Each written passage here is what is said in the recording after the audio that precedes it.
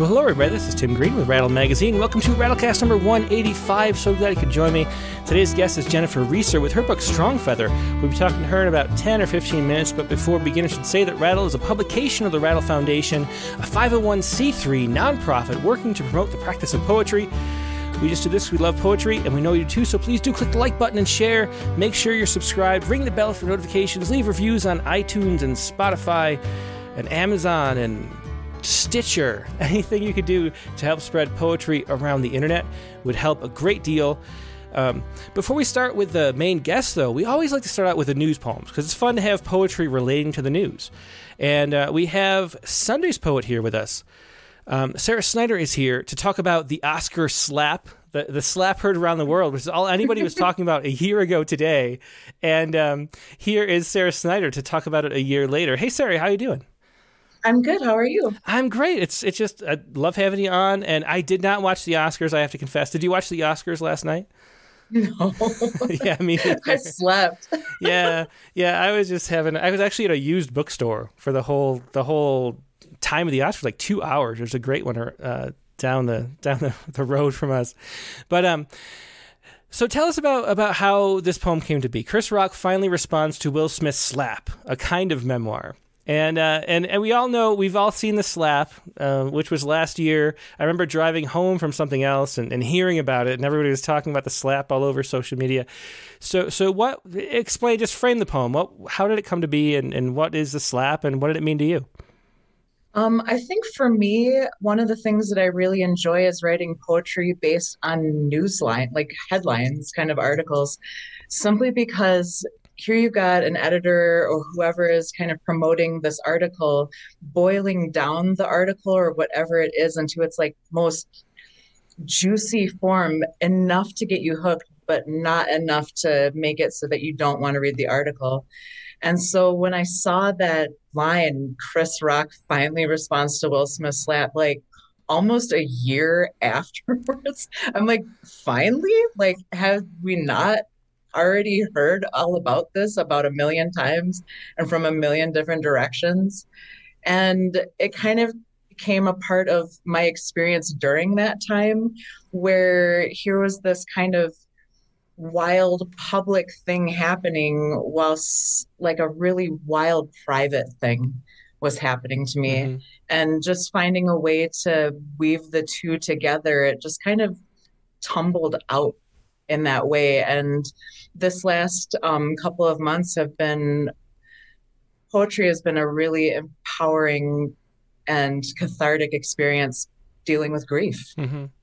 Yeah, it's because your father passed away a year ago, mm-hmm. And it was interesting too. I hadn't thought of this fact, but so many people. I think there were 3 separate people who wrote to me. One on Facebook and a couple emails saying that they had the exact same experience. That they'd always watched the Oscars with their parents, and so having it on, tonight or that night yesterday. Was something that brought back a lot of memories, for their parents who are now gone. And so it's really one of those strange things where generations sort of have a lot of shared memory around. And so, you weren't alone in feeling that connection to your father as the Oscars were going on. Well, do you want to go ahead and read the poem? It's Chris Rock finally responds to Will Smith's slap, a kind of memoir. So let's hear it. All right. What happened last awards season? Last season, when the it colors were different, Zendaya was amazing, is amazing. I am in love with her. My father was unwell, as usual unwell, is always unwell. Maybe more than unwell, but we were ignoring it. No, we were not ignoring it. He was. Did you know that you can get addicted to oxygen? You can. Everyone gasped when that man's hand with a man's anger hit that man's face with a man's shot. He gasped too, getting up to pour another glass of cheap Chardonnay. Gasped the way a bullfrog gasps, deeply and from some cavernous place within. The buzzing about what to do, who should do it, what do you say, oh shit, on live TV no less. The spectacle of seeing him on the stretcher, so helpless looking in the daylight. An emergency of red and blue lights haloing his confusion. His embarrassment. The cameramen have no idea where to point. Cut to commercial. God, what the fuck was that? Why do I feel like I got hit? My brain is screwing up the past with right now. Right now is not when he got hit. That was the past. Now it is all we're talking about because we secretly hope it happens again, even though now there are rules and procedures. They had to remove his toe. It had gotten so bad they took it, and I'm thinking about it now, and I think that I hate that they took his toe. Will they take my toe when the time comes? That was last year, and this is this year, and it's almost award season again. No, it is award season again. Zendaya is still amazing.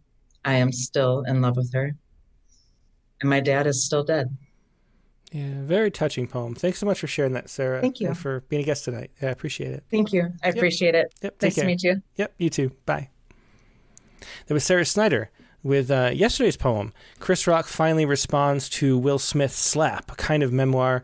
Really touching, moving poem, and just so much, so many great lines in that too. So thanks so much for sharing that, Sarah.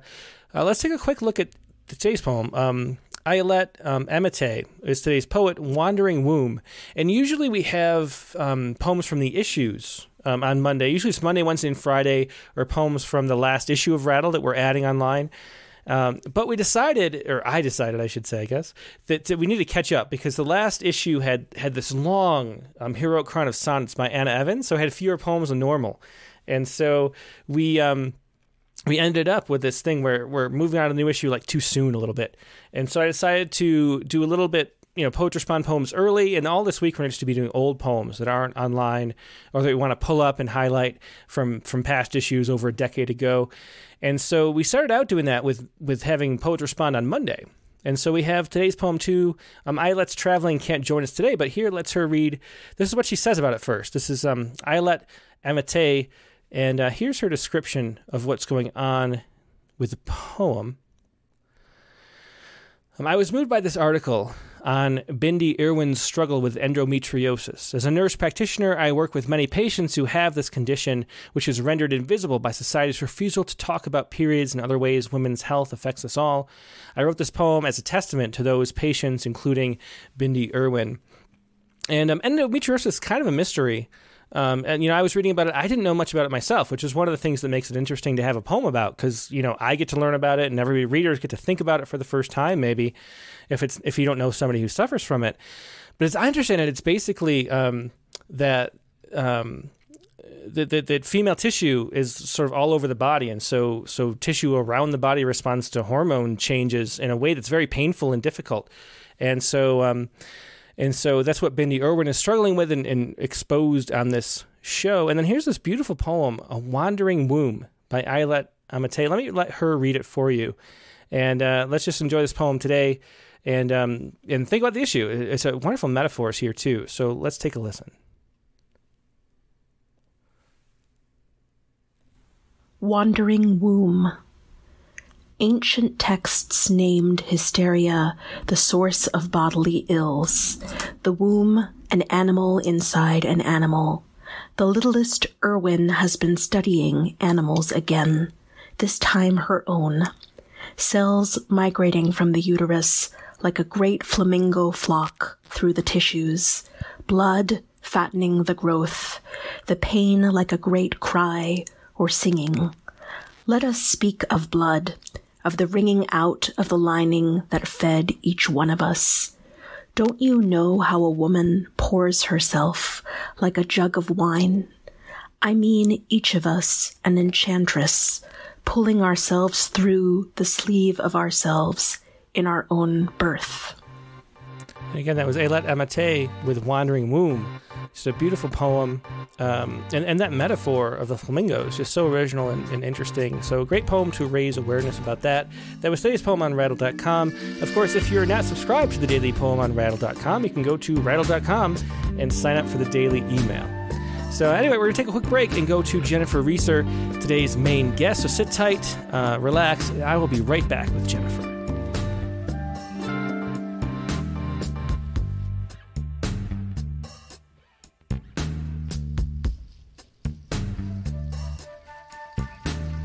And we're back. Thanks so much for your patience. Like I mentioned, today's guest is Jennifer Reeser. Jennifer is the author of 6 collections of poetry, most recently Strong Feather, this new book from Able Press. Also the author of Indigenous, also by Able Muse Press, which won the Best Poetry Book of 2019 by Englewood Review of Books. Reeser's poems and reviews and translations of Russian, French, along with the Cherokee and various Native American Indian languages have appeared in Poetry, Rattle, the Hudson Review, all sorts of other places. A biracial writer of European American and Native American Indian ancestry, Reeser was born in Louisiana and now divides her time between Louisiana and her land on the Cherokee Reservation in Indian Country near Tahlequah, Oklahoma, capital of the Cherokee Nation, of which her family is a part. And here she is, Jennifer Reeser. Hey, Jennifer, how are you doing tonight? Hi, Tim. Hello. Thank you for having me on. And thanks to everybody for showing up to listen. Yeah, it's my pleasure to have you. I've been a fan of your work for so long because everybody knows who watches the show that I love formal poetry, and you're one of the poets who really, takes advantage of all the possibilities formal poetry has to offer in your books, and we love Able Muse Press. So it's cool to finally meet you. Do you want to start out with a poem? Yes, I think that I'll open up with a little bit of light verse. This is called On an Observation by Yeats. And it is from Strong Feather. As you can see, both of those are behind me on the desk. An observation by Yeats with the epigram. No matter what one doubts, one never doubts the fairies. For, as the man with the Mohawk Indian on his arm said to me, they stand to reason. W.B. Yeats, The Celtic Twilight. The man with a Mohawk Indian tattooed upon one arm would doubtless call it treason, or at the least primordial and crude, to doubt the fairies, for they stand to reason. The man with a Mohawk tattooed on his arm may sneer at the idea of water horses, or fallen angels, or a hell to harm, to place unwavering faith in fairy forces. Yeah, and that was an observation by Yeats from Strong Feather, the newest book from Able Muse Press by Jennifer Reeser. And it's a beautiful cover. They did such a great job with this book, Jennifer. I think something to be proud of for sure. Thank you. So what can you tell us about Strong Feather as a character and how the book came to be? Because for people who haven't read the book yet, of course, it just came out or it hasn't even released yet, technically, I think. Strong Feather is a character that starts out the initial poem, and then you move through Strong Feather poems and also your own personal poems, and sort of it weaves the two in between, this persona character from deep history and your own poem. So how did that come to be? Well, the first poem in the book is kind of an explanation of it. It opens up in a form, a received form that kind of explains how it happened. It was I actually woke up one morning and found this feather that had been underneath the covers. I had no idea how it got in there. I hadn't been on a walk, or I don't have down pillows, and so it was just a very strong feather, and as you can read in the very first poem there, it started my thinking on different tangents about it, and I'd kind of been seeking a new subject, and I thought the phrase "strong feather" just struck me, so strongly that I had to do something with it. So I just came up with what if this could be a metaphor, for a Native American. And then I developed the book around that. Yeah. It's just a beautiful book and a great character. I mean, you don't see very many persona poems lately. It's sort of something that's gone out of style a little bit. And it's really cool to see a poem, with that persona as the web, the thread that weaves through the entire book. But before we go on, can you, I don't know, the staticky issue, I think to me is worse than it was before. Do you have an external microphone? Can you maybe unplug it? Is there an external microphone you're using, or is it just your computer? No, this is on my laptop. Sorry. Yeah, that's really strange. I don't know where it's coming from, but it's definitely okay. Well, we'll try. It's sort of better now. I don't know. We'll see. If anybody watching, tell me if it's not too bad, and we won't worry about it on the chat window. Yeah. So Carla's here in the static too. Yeah. Well, that was kind of going away. So maybe, hopefully, we'll just pray for it to go away, because I don't know what else to do. We tried a little bit in the pre-show to see if we could troubleshoot any of that, and there was nothing to do. But anyway, so tell me about your background in poetry. I'm always curious how poets became poets, but especially you as such a great formalist. All this book, I think the entirety of the book is in formal verse. So how did you come to fall in love with formal poetry, and why do you choose to write informal verse when everybody else seems to not? I was an army brat. My dad was a warrior, and my formative years, my very first years, were spent on army bases. And my mother says that my favorite thing to do was to stand at the window and listen as the soldiers went past, chanting their cadences.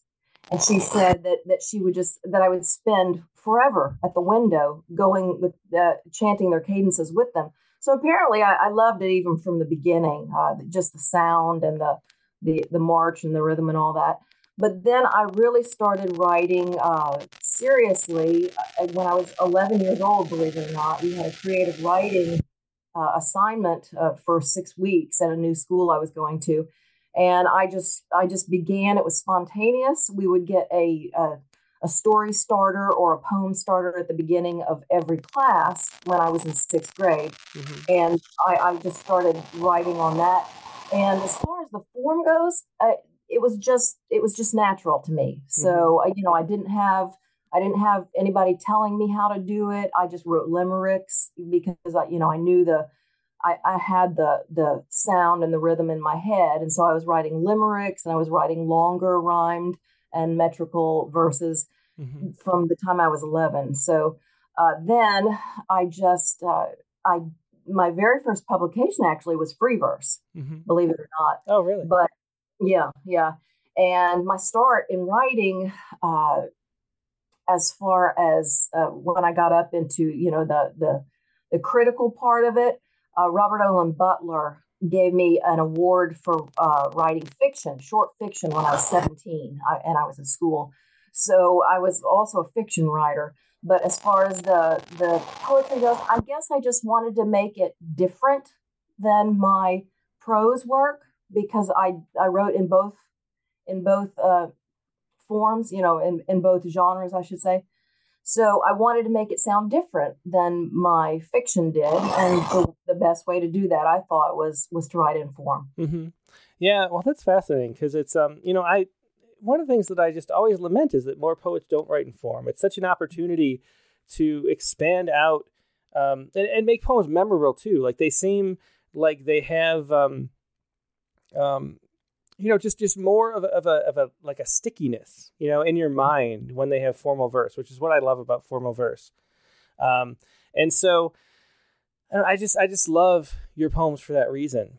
Thank you. Well, for me, it was just, I kind of thought, well, I can write fiction, that doesn't rhyme and meter. Why not try doing something different here when I get bored? And I still go back and forth, and I do. Yeah. And I love that story though about picking up cadences from the military. I think that's really cool. And I've heard people talk about in the past, going to church as like a religious service is something that happens that brings into the experience that sense of rhythm and meter and things that come from that. So it's really interesting that military, is the source of that. I really love that story. But let's hear another poem, and we'll see how the sound works for this poem. Okay. This next one I'm going to read, there's a picture that goes along with it, actually, of my mother. Mm-hmm. I'll pull this up.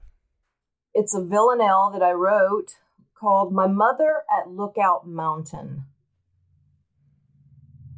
This photograph of her within a cave, retrieved from trash inside a travel trunk, is what I love and what I have to save. Her chin is raised, her gaze is dropped but brave, as though defying how far she has sunk. This photograph of her within a cave, this scene set in a mountain's architrave to which the Cherokees of old once slunk, is what I love and what I have to save. Behind the camera, equally as grave, I see him taking it, her father, monk. This photograph of her inside a cave. Madonna of the Aracoli nave, lost in a world of halo-wanting junk, is what I love and what I have to save. Its edges warped to form a crumpled wave which heated time and heavy term have shrunk. This photograph of her within a cave is what I love and what I have to save. Yeah, it's beautiful. And then we'll go back to this photograph really quickly. This is a photograph of your mother. Yes. That you included. Thanks so much for sharing it. Yeah. And so another beautiful poem, that was My Mother at Lookout Mountain from Strongfeather. And we can already see the way that poems weave in and out of that persona of Strongfeather as a character and your own personal poems. How did you, that's one of the things that seems really difficult. If you have this whole series of poems about a certain character, and then how to make a whole book out of them without like forcing it and without, so how did you decide how to organize the book? That seems like such a complicated thing with a book like this, where you have the character and you have the personal poems and you have sections too. There are several sections which you might want to describe, but so how did the formatting of the poems come to be? I actually grouped them. If you notice, they're elements. Mm-hmm. The sections of the book are elements. And when I was going through the poems that I had on hand, the unpublished group, I noticed that they just naturally seemed to fall into 4 elements. And I said that just seems so natural to me. So I just began to look through those and categorize them. Was it earth, air, fire, whatever it seemed like the poem spoke of. And so that's how it came about. And as far as internally organizing them, I tried to just change it up, my tennis shots so that everything wasn't coming at one time. There were things that were personal. If you notice, I also have historical personas that are Native American Indians from history, actually. So I tried to change it up, like I said, and shuffle them around. Yeah, were there certain poems that didn't quite fit into that rubric, or did sort of everything fall? And how did you decide? Was it difficult to classify some of the poems? That's an interesting way to comprise a book. I had to eliminate some stuff that I had that had been published, and they'd been published in good places. It wasn't there was no reason I shouldn't include them, but yeah, they just didn't fit in the overall tone. They didn't fit in with the Strongfeather character, and I had a little easier time with this because it really is the sequel to Indigenous. Mm-hmm. So I had that going for it. But like I said, there were other poems that did have credits to them that I could have put in, but I didn't. Mm-hmm. So I just put it out. Yeah, well, it's such a solid book throughout, and really beautifully produced, and it's really a joy to read. So I'd like to talk more about the formal poetry because you do it so well, and it's something that I wonder if the reason why people don't do it as much is just because it's hard. I mean, how much training and exposure to classical formal verse did you have? Did you take classes in it? Did you just read a lot? I mean, how did you come to have this voice that moves so naturally in form? Well, I'm actually a trained musician. I was a percussionist all through junior high and through high school. I was both in the youth symphony where we played classical music, and I was also in regular band classes, and they sort of I don't want to say they engendered that in me because, like I said, going way back to the time I was 3 years old, I had a knack for it. Mm-hmm. But yeah, they did fine tune it so that I could, and especially it being percussion, because those are the timekeepers for the whole group. Yeah. You know, that's who everybody listens to keep, and they trust for keeping time and regularity. So I think that helped a whole lot, was those years and years of training that I had in measures. We had to do these wicked productions that our sadistic line director would write for us, where we'd have like alternating 7/8, 5/8, 9/8 times, and the whole time we had to mark time with our feet while we were doing it. Oh, wow. And it was just so I just really got an intense training in those things. That's really interesting. There's something I always wondered, and I wanted to at some point like scientifically investigate this. but as a former poet is reading something like iambic pentameter, does the beat come regular? Like, is it like it's like 4/4 or 5/5 time, I guess you might say, but is it like the every time you get to a stressed syllable, like do people speed up, do you think, at least in your ear and mind, do you speed up as far as the timing goes, the unstressed syllables, like if there was like a one of those, two unstressed syllables, then a stressed, that kind of thing. Is that sped up in a way that sort of keeps the rhythm, or is it, or do you think it's not? Is it timed like that? No, Yeah. I think what it is internal devices that we use, like caesura. Mm-hmm. And a lot of what we do, and this is kind of the danger of over editing, I think. I'm an editor also. We also use punctuation. Diphthongs are another, there are all kinds of speech devices, and you could say that it's down on the page, but really we're hearing it in our heads when we read it. We are really hearing it in our heads.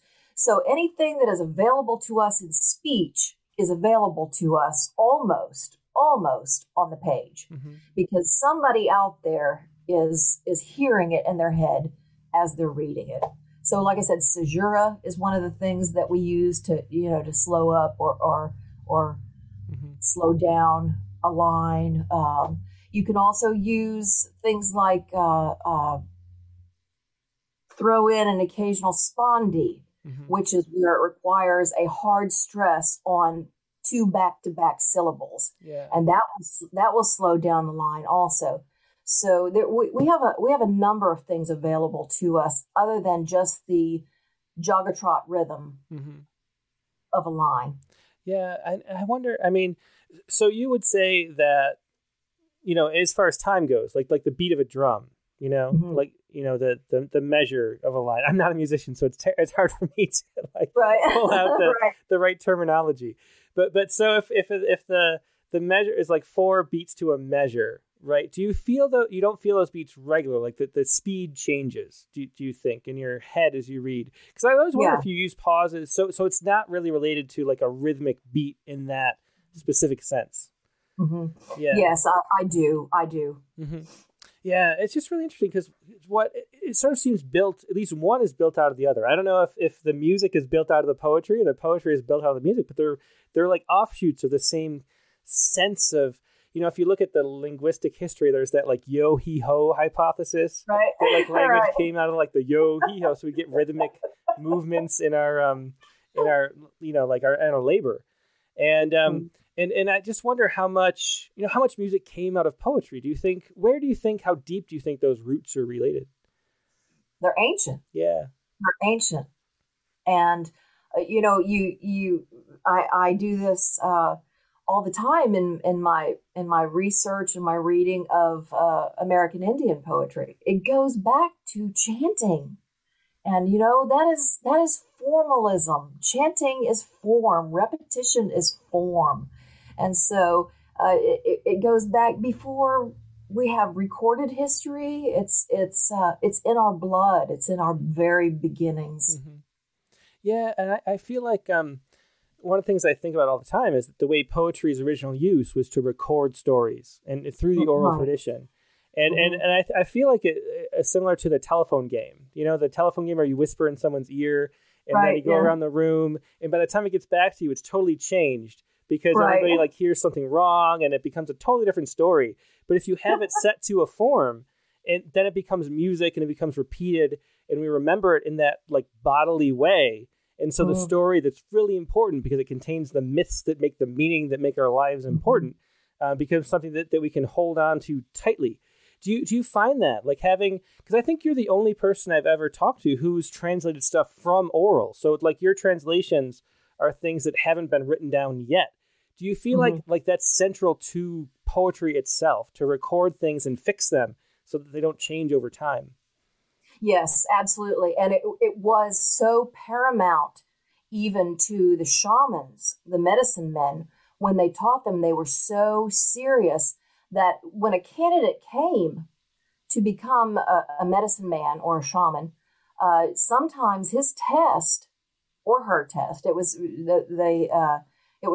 rare to have a female, but most of the time it was a male candidate, and he was made to listen to the formula once and repeat it, and they could weed you out that way because you were to pay attention. And then when the formal training began, it was very strict, and sometimes in some tribes, it was they had to repeat these things exactly as it was presented to them, exactly, no deviation from them, because the magic was in the music to them. So yeah, and then that's the other thing too that I always like think about is that poetry itself is magic. It's an incantation, a spell that creates some kind of transformation, and so it feels like. Indigenous peoples know this like very directly, and in a way that we, with our, all the technology and things like that we're sort of bombarded by, we have this sort of different, sense of what words do. But words have this deeply transformative property. Right. Can you talk a little bit about that, about how poems take you from one place to another? Well, I think that it goes back to the fact that a medicine man wasn't just about the herbs and, the concoctions that he would present. He was a spiritual healer as well. And I really believe that those internal rhythms that we have that mimic and they complement the natural world to which Native American culture was irrevocably hooked, was a balm of a kind to the spirit or the intellect, whatever, or the soul, whatever you want to say about it. So I think that it was very much a dual healing process. And much of that came from the dependability, the security of repetition, saying something over and over again. You start to believe it, for one thing, when you're chanting these sorts of things. So it's very much a spiritual process as well. Yeah, it's just so fascinating. Like the idea of affirmations that some people do, just saying like, this is my goal and this is what I want to do. And then it seems like the universe replies somehow. And maybe it's the way that it changes our own state, that we're more receptive to like possibility. But there is something like magical about language itself. And especially when it's repeated, especially when it has music and rhythm, that changes somehow our consciousness. And I don't know how to articulate it or explain it, but there's something magical about it. Yeah. Well, let's hear. We've been talking a lot. I want to do a lot of poems. So let's do the next one up. I keep forgetting. I always just love talking to guests, but we got to do poems too. So let's do another poem. Right. Okay. Well, this next one is, it takes a quote from a famous Crow chief who was named Plenty Coups. And this is called Villanelle on a Line by Plenty Coups. The ground on which we stand is sacred ground, the blood of those we love, silt, peat, and sand. For this, we and our children too are bound. If you must probe it, make your dig profound. in order to find nature's share of land.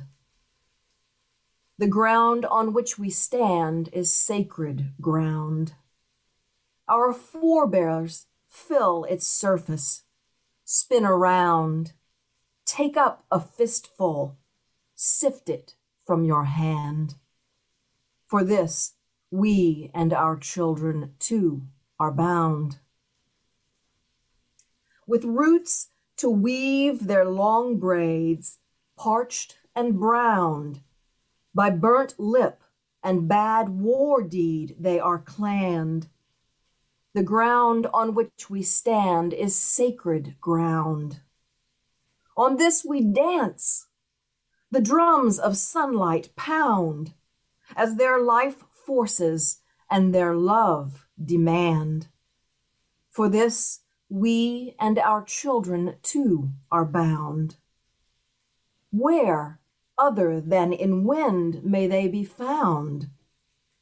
Our feet leave an impression like a brand. The ground on which we stand is sacred ground. For this, we and our children too are bound. And that was Villanelle on a Line by Plenty Coups. And again, from reading poems from Strongfeather, this beautiful book from Able Muse Press by Jennifer Reeser. I should say, if anybody has any questions for Jennifer, please leave them in the chat windows, either on Facebook or YouTube, and I'll pass them along as often as I can. There's already a question from Cindy Gore, who asks a common question for poets who write formally, which is, do you select the form before or after you begin the poem? Did you know that this was going to be a villanelle before it became a villanelle? Or did you, in the process of writing it, did it come to be, or was it revisions? How does a form come to be the form it ends up? It varies. Sometimes I set out to do an exercise and to strengthen some particular form, like the sonnet that I've got. More often, though, what happens is a phrase comes to me and it just seems to fit into a form of its own. Mm-hmm. And I think, this would be great as a repetition, and then it becomes a villanelle because the line I feel like is memorable and strong enough that it could bear repeating that many times. Mm-hmm. Other times a line is okay, but I don't want to say it over and over again because I don't feel like it's good enough or strong enough for that. So this one, the villanelle, I think it was like that. I wanted to hammer home what Plenty Coups was saying mm-hmm. over and over again. And so that's why I chose the villanelle form. Yeah, and that one line, I mean, it's iambic pentameter right there, the ground on which we stand is sacred ground. And right. then that, and it's a perfect line to repeat. And so you can see how it fits into that form and just sort of begs you to write a villanelle. Right. So, right. Yeah, I think it's very clear how that works, but really great question from Cindy. So how much, research goes into a book like this? Is it, because there's so many things, there are translations from oral stories. There are there's the persona character that you invented. There's a whole much goes into it. How much research did you do to go into this book? Or was it like family stories that you knew that you just put into verse? Mm-hmm. Or was there like going to libraries and talking to people and things like that? I have a very strong relationship with the local tribe here who are called the Coushatta or mm-hmm. the Coasati. And so I spend a lot of time with them at their powwows, at the events that they hold here. So I get a lot of, I should explain that. Several of the poems in this book, Strongfeather, are lifted out of the Coushatta tradition, and they are my exchanges with actual, Coushatta members in the tribe here. So some of that, it comes from just a lot of social interaction with the Indians, and some of it does come from research, but I wouldn't call it really research. I read all this stuff just for my own entertainment, my own pleasure. So with the historical pieces and things like that, I just wanted to put down in metrical, memorable form some of the greater speeches that have been made, like Powhatan, my Powhatan monologue, for example. I had read it, but, I wanted it to be in a rhythmic, formal delivery that would be more, it would stay with you longer and use some stronger sound devices, I guess. Yeah. Do you feel like that it's part of your mission to bring that culture into sort of the mainstream and let regular readers experience some of that? Is that something you set out to do, or is it more something that you're drawn to? Like, do you feel like it's a personal relationship with these poems more, or do you feel like that you should be a vehicle to be sharing these stories more widely? It is primarily just that I'm drawn to that. Mm-hmm. And the way that I began in the beginning was with Indigenous. Indigenous came about because of the death of the very last of the American Indian family who raised me, and that was my mother's family. And when this happened, they had been so quiet. My family had been, and these were things that you just didn't talk about. And I said, that's not right. That's cheating. That's really cheating people out of what should be. And so I set out to specifically write this stuff down. I said, these stories have to be told about, practices that were going on in my family as far as the medicine, right up until the 1940s. I said that I have to tell this story. And so I'm drawn to it, but I also feel like it's a responsibility that has been given to me. Mm-hmm. Yeah, it's one of those things. It's really interesting because I can't think of that many, American Indian poets who are writing about this. There are a handful that I can think of. We had the chapbook that came out this winter from Kachui Black and, Sherman Alexie. There's certain poets that come out, but there aren't that many as opposed to like, Black poets or Latino poets or things like that. Why do you think that is? Why do you think there's such a lack of poets doing what you're doing right now? I think a lot of it is the outside silence that has been imposed upon us. Mm-hmm. Let me give you an example. In my family, I have a cousin who will tell you they grew up raised, we're Cherokee. Mm-hmm. They were told that all their lives. Other families will tell you, a cousin says, you never spoke about this, ever, So I think that a lot of it is that outside imposed silence. And to be honest, I do think that that there is a lot more timidity in the American Indian community because of that. It's just, the generational trauma that goes along with that. I don't want to say fear, mm-hmm. because a lot of times it's smart, Yeah. It's not fear. It's intelligence. But I do think that it's a lot of hesitation and timidity about stuff like that. Mm-hmm. And do you do workshops and things like that on the reservation? Is that something that you work on? I know Arthur Z, the poet in New Mexico, does a lot of things like that. There was a class in Arizona that asked for if they could have a class out of the chapbook that we just published. Mm-hmm. And so I know some of that's going on. Is that something that do you try to sort of bring, English language poetry into that environment too, and encourage people to write? Well, I haven't ever done poetry workshops there. Mm-hmm. I tell you, I learned the Cherokee language from the tribe's head linguist. Mm-hmm. Durbin Feeling was his name.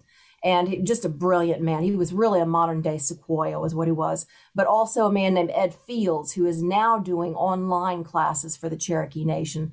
I learned from both of those men, but so that's the university setting that I've had, mm-hmm. and I haven't ever done the actual poetry workshops and mm-hmm. stuff like that. No. Yeah.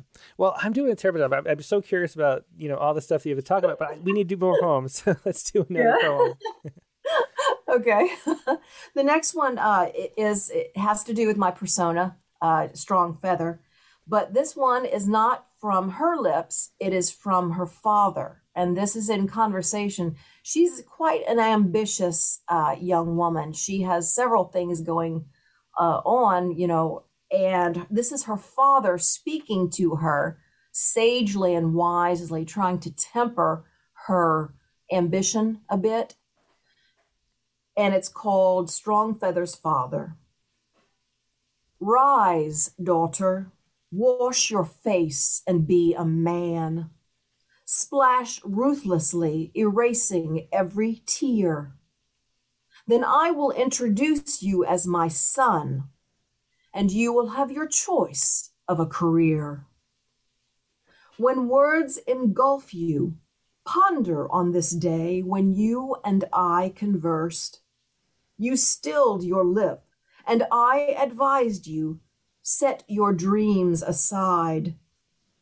For you cannot afford such scholarship as has been offered. Neither will the sergeant recruit you to the war against your will, with promise to promote you to potential, if you will sign provided lines and kill. Rise, daughter, once my daughter, now my son.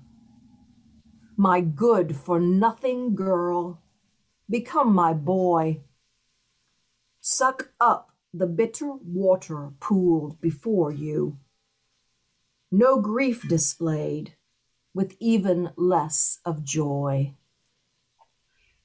And that was Strongfeather's Father, another poem from Strongfeather, the new book by Jennifer Reeser. And there's an interesting way that I noticed you read, Jennifer, which is slow. It's one's slow, but also in the natural cadence of speech, which is really interesting because poets, tend to have that poet voice, which we talk about, and you don't have that. There's sort of an authority to the way that you read poems. Why do you think that is? Is it something you intentionally do? Is there a way that you think about presenting poems?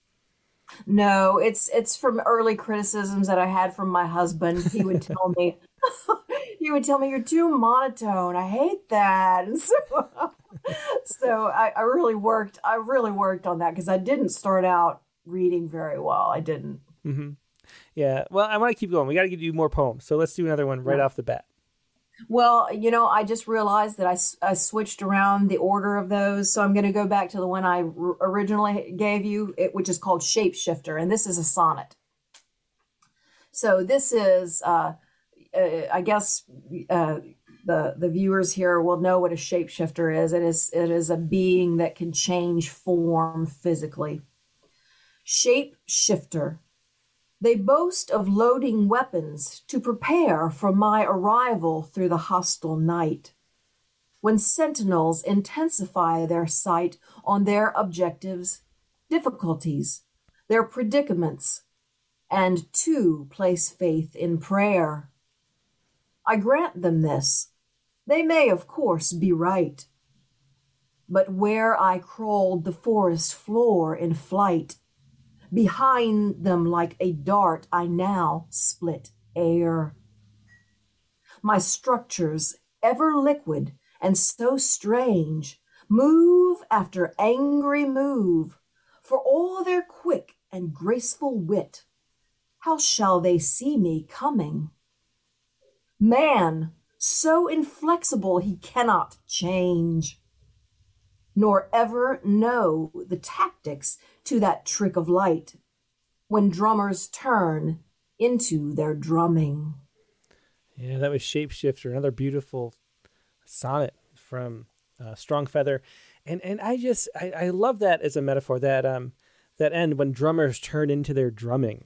It's a beautiful just way of explaining, I think, what feels very central to the book for me, which is the way that, I don't know, like there seems to be a message that we're like everything we're sort of missing in the world is like contained within this book, kind of, because there's a sense of a lack of spirituality and a lack of attention to the moment and attention to community and attention to nature that's sort of all building up in the way that we encounter the world today.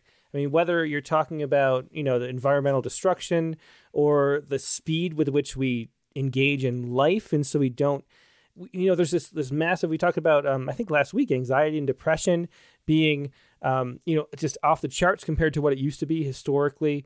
There's a way that we feel like we're sort of going off the rails and something's wrong. And a lot of the things that are wrong feel like they're addressed in this book. Can you talk a little bit about that, about the way that we engage with life and how poetry and the messages here are important for that?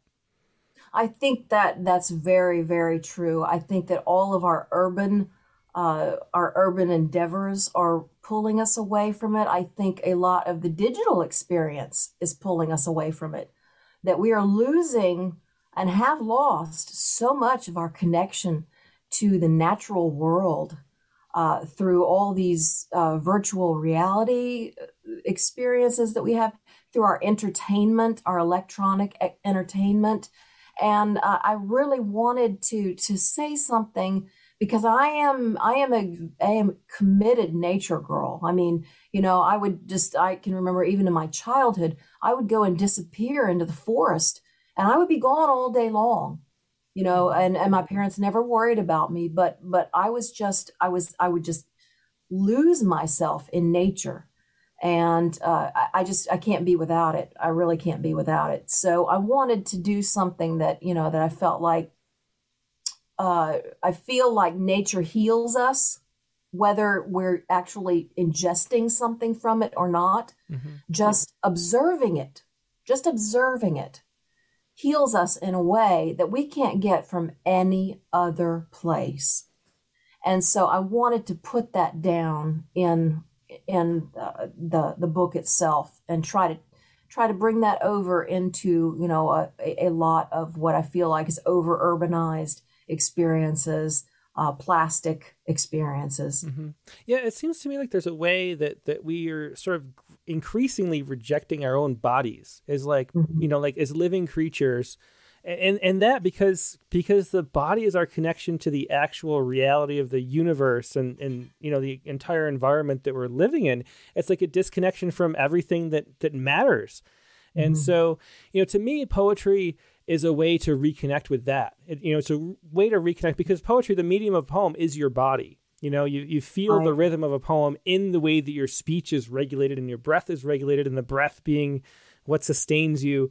And so do you feel like you're doing that? Like, do you feel like poetry is sort of a restoration of what matters in life? Because that's how I think of it. Yes, I absolutely do. And as far as that goes, going back to our previous remarks that we were making about that, one of the lines from that William Logan wrote once that I will never forget probably is, when something goes wrong, it's usually in the ear. And I love that. I just love that, because I think it's true. When something goes wrong, it usually is in the ear. It's a visceral experience that we have. And that the experience of poetry, like you said, it brings us back into those natural rhythms that go on all around us. Yeah. I think we have 3 poems left. I think we'll have time to get to all 3. So let's do Slain Eagle. Slain Eagle Spirit Speaks. Yeah.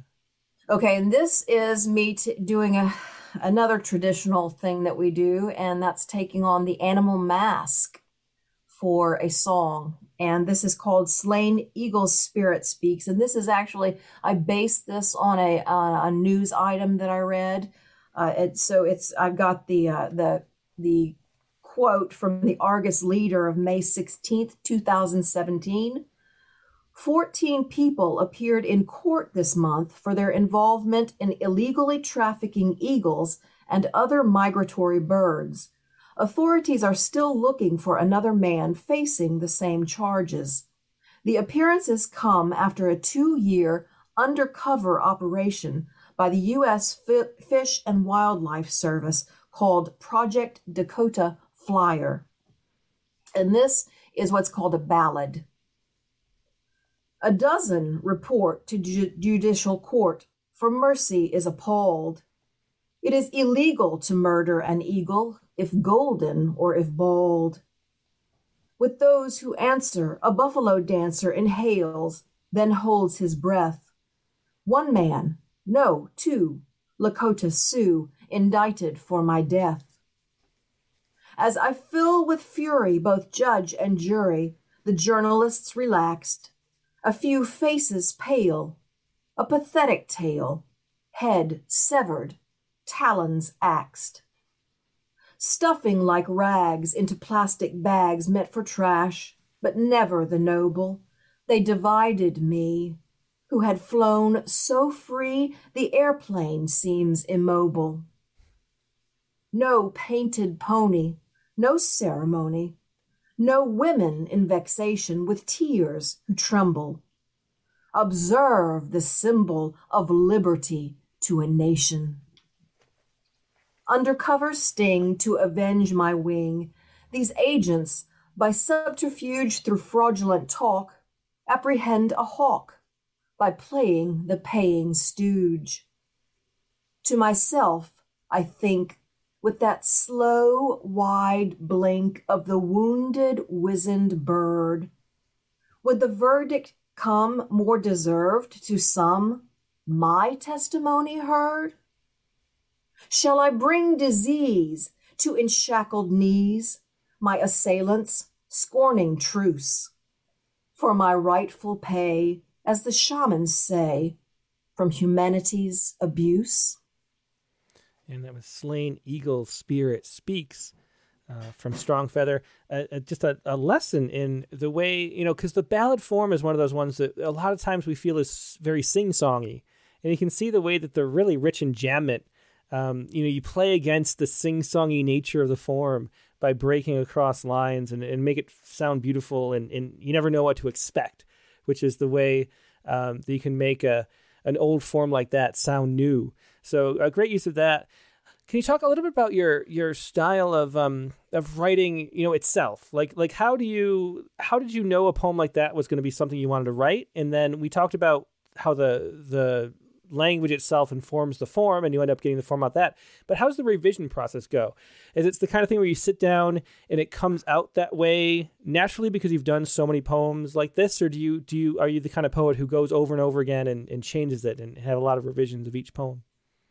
Again, it varies. There are poems that I work absolutely to death, and there are others they come out all of a piece, and I feel like nothing ever has to be done to them. So I'm a real moody poet. I'm very moody. It's never the same with me, and I really can't even predict how it's going to be. But with that one, I think what I wanted to do was I wanted to set up something that was very song-like, because it's a bird. Mm-hmm. It's a bird. I mean, we don't really think of eagle songs, but still, it was a bird, and I wanted to make it sing-songy like that. And that was why I thought the ballad form would be best for it. Mm-hmm. Yeah. And so do you, how often do you write? Do you have a regular writing practice? Is that every time a certain time of day that you write, or do you, do it as you sort of inspiration strikes, or you have time? For decades, I wrote every single day. I just made myself write every single day. But just the last few years, I guess I've kind of slowed down with that, and I haven't really felt like I have to make myself do this. I give myself a little bit more leeway to just be inspired first, mm-hmm. rather than that hard driving, work ethic. Yeah. Well, we have a little bit of time. Let's do the second to last poem now. Okay. Well, this one, as you mentioned earlier, my other home is on the Cherokee Reservation in Oklahoma. And I met my husband there. I went to school in Oklahoma. I had my first child in Oklahoma. And for those of you out there, there is a Cherokee Reservation. The McGirt decision is what put the Cherokee back on the map, as it were. Before that, it's a very complicated story, but there is a Cherokee Reservation, and the Cherokee Nation does refer to it that way. So now you know. But anyway, when I was up there working during my courtship with my husband, I worked with a lot of Cherokees and a lot of American Indians, and one of them was just a guy. He was a butcher that worked alongside us, and he was Cherokee Nation. Well, later on, he was promoted to the head of tribal gaming for the Cherokee Nation, and this is we would get telephone calls for him, and over the PA system, they would say Willie White Killer, line 1, and that is a common name. White Killer is one of the common names there among the Cherokee, and it would just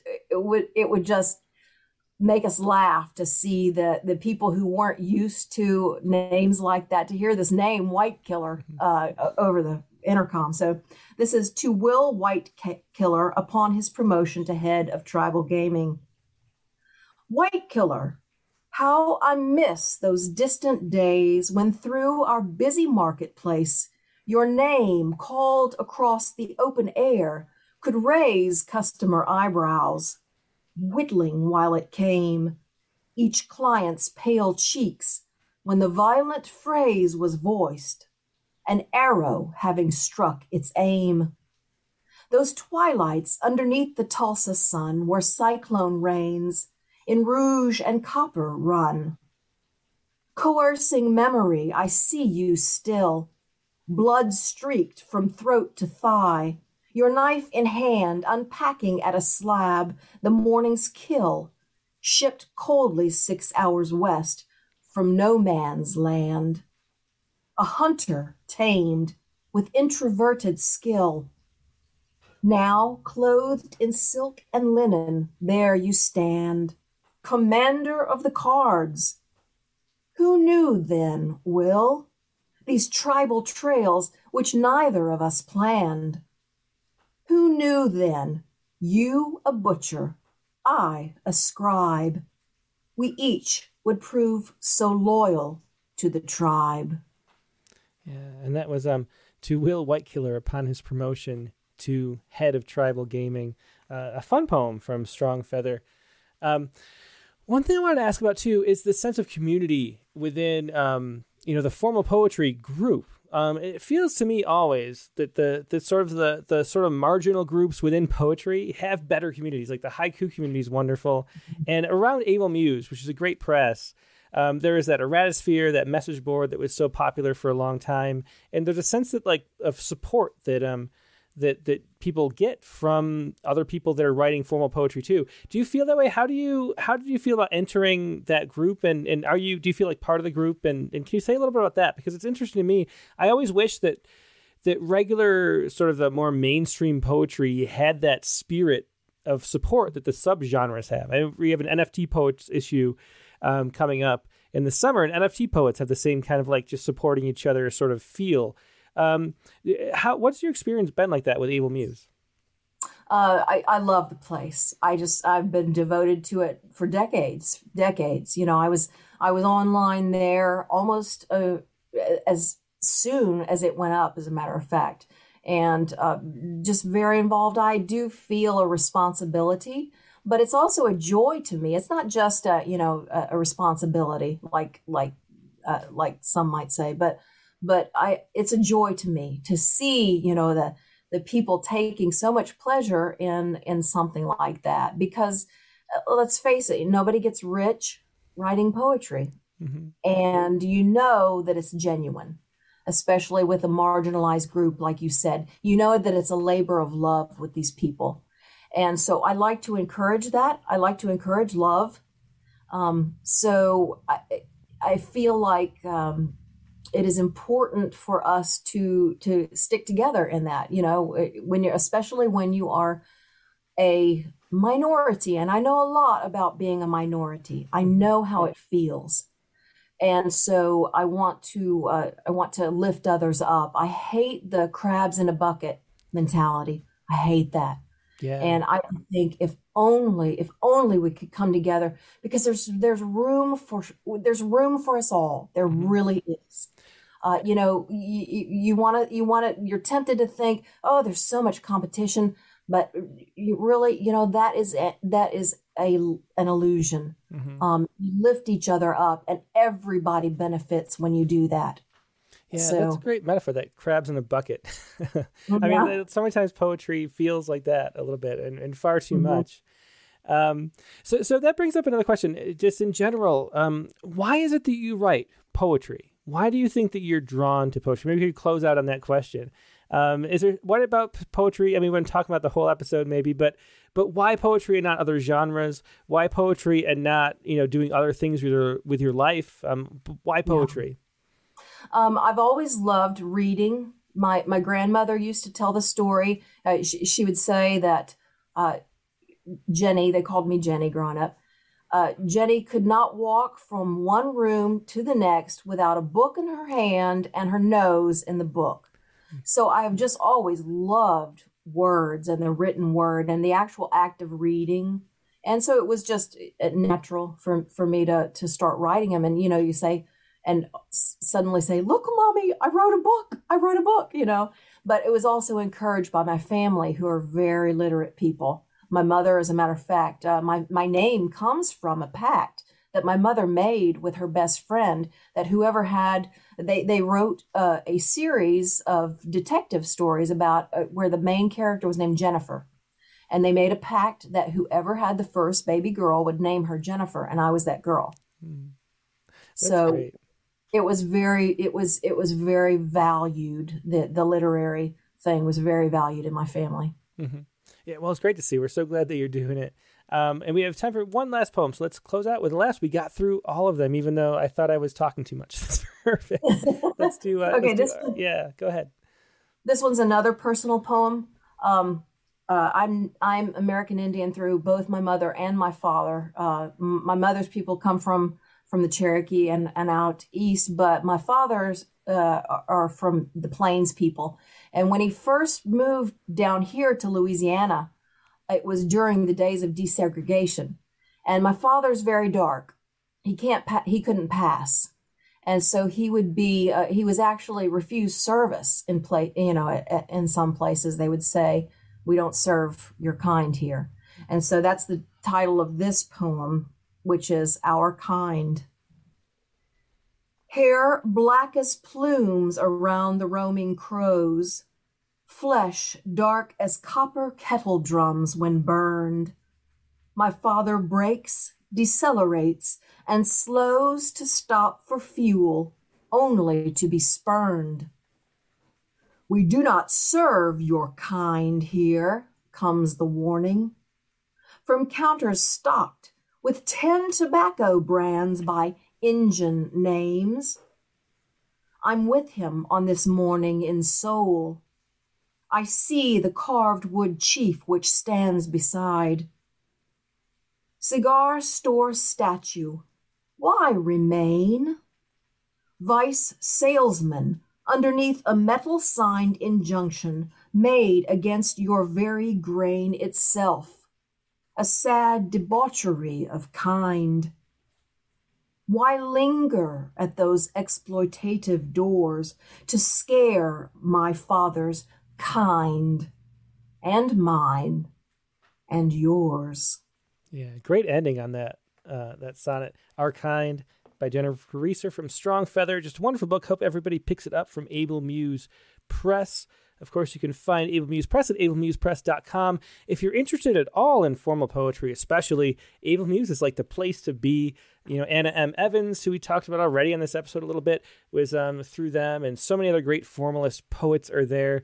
Wonderful press, wonderful publisher there. Oh, what's the publisher's name? Able Muse. Yeah, what's the publisher's name? Alexander Pepin. Alexander Pepin. Yeah, I was drawing a blank for a second, but Alexander Pepin is just an amazing person to put all this stuff together. So wonderful book. Hope everybody checks it out. And Indigenous too, which you can see in the background of Jennifer's screen there. Yeah. Indigenous, the sort of prequel to Strong Feather, a pair of wonderful books by Jennifer. What you got coming up now, Jennifer? Are you still working on a similar type of poem? Are you moving to other things, or are you sort of in a limbo between the two? I've started lately writing, going back into fiction. I had a little chapbook with a short story that was published by Bell Point Press a few months ago. So I'm kind of going back to the short story thing, and I think I'm maybe gonna try a novel. I don't know. Well, excellent. Thanks so much, Jennifer, for being a guest. Great to finally meet you, in person, get to talk to you, because I've been enjoying your work for a long time. So it's a pleasure. Thank you so much. I've really enjoyed this, and thanks to everybody for watching. Yep. Take care. Bye.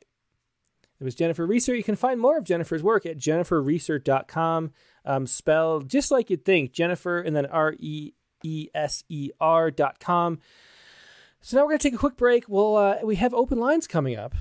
And for the open lines, let me tell you how it works. We also going to have Brian Morrison. So, Brian, I know you're watching on YouTube. Come back to the Zoom, Brian, and we will share your poem that won the Neil Postman Award for Metaphor in just a little bit. So we're going to have Brian on the open lines as well as open lines themselves. And so how you do it, email your poem first to openmic, that's openmic@rattle.com. That way I can show it on the screen like I was showing Jennifer's poems. Then I'm going to deploy the links to this Zoom to Facebook and YouTube. You can join us over on the Zoom only if you want to share poems. But if you do want to share a poem, whether it can be a prompt poem, a news poem about current events, it can be a poem that you published recently and are proud of and just want to share, whatever you would like to do, join the Zoom and share a poem, because that's what we're here for. So I'm going to take a quick break. I'll be right back with more poetry.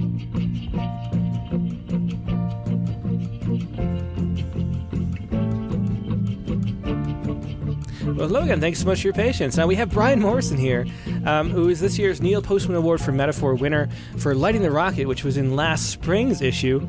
So let's say hi to Brian right now. Hey, Brian, how you doing? Doing well. How is everyone here? I'm great. Yeah, congratulations on winning this award. It's funny. I don't know if you probably didn't see, but on the Critique of the Week a few weeks ago, we sort of read your poem and on all the ones I was trying to debate between. And, it was a very tough call between a few poems, but your poem has so many great metaphors, and the whole poem is an extended metaphor too, which sort of, and it's a great memorable poem as well. So the way the award works is we give it each year in honor of Neil Postman to the person who uses metaphor the best in every issue each year. And it's really a very, it's a general way of thinking about it. Like, we can do whatever we want, which is the fun part. And it's, I think, 17 years now, and Lighting the Rocket was this year's winner. So can you talk a little bit about how the poem came to be first and how you approach making metaphor? Because the interesting thing, when we did this prize, we thought that there'd be a lot of options for every issue. Now, we publish about 250, 300 poems a year. We thought that maybe that all the poems would have metaphors and it'd be like pulling out the best ones. But it turns out that there's like a dozen candidates maybe out of the 250 that really use metaphor in a real meaningful way. And so it's always surprising how hard metaphors are to find. So how do you approach metaphor, and how did this poem come to be? A long question, but we'll hear what you have to say. Yeah. I mean, metaphor is hard, no doubt. I think whenever I'm writing a poem, my entire goal is to avoid idle language, right? To keep things rolling, keep things moving, keep things active. And sometimes the best way to do that is to try to work in some sort of a figure of speech, right? A simile, a metaphor. And this poem came about. It's a poem that I'd tried to write many times for many years, right? Just a sort of coming of age story. A lot of what happened in the poem really happened, right? When I was a kid, we were on a baseball field and we were trying to light this rocket, and this woman ran by. It wasn't me, but I was with these people, these other kids. I think we were all like 8 or 9 years old, and some friend of mine, I don't even remember which, started yelling at this woman, right? And it was just the sort of thing that I have always been interested in writing about, but only recently, obviously, in the past few years, have really even been able to try to write about. So, I mean, Lighting the Rocket started off with just this basic story. And I think the metaphor for me, like I said, is always just this way of trying to keep things rolling, keep things in the poem moving forward, right? Mm-hmm. I talk to my students about the horizontal movement, like this is stopping to smell the roses, right? Is how I talk to them about it, right? So in a poem, I think it's important that you have the vertical movement. You have the beginning, the middle, the ending, right? Or you have the premise building to the conclusion. But I think once in a while you have to stop and do that horizontal movement where you stop and show something, build something, draw something, right?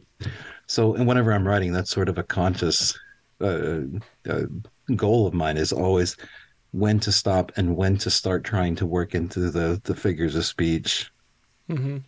I don't know if I answered the question, but no, definitely. I'm curious. Let's hear the poem, and then we'll talk a little bit more in detail about it. Why don't you go ahead and read it? Yeah, sure. Lighting the rocket. It was almost finished. The rocket fuse nearly lit. Wind blew flame to my thumb, blackened it. A woman walking in grape ape purple headphones crossed the street, then sped into a jog. We yelled, "Run faster, bitch," or we didn't. What was said was maybe worse. I don't know what I said, but my mouth is a casket for it. What boys say to women should stop their hearts. The woman's husband stomped over not 10 minutes later while she sat in the car behind sunglasses, and the shitty rocket was still grounded.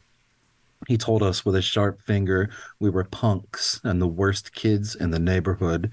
Maybe we were. We traded black eyes and split lips just for fun. We threw ice cubes and eggs at the gas station that sold us cigarettes. Misogyny was a word we didn't yet know, and we were heart-shaped, beating ourselves against rib cages. To end the moment, the man was one of us, and we knew it.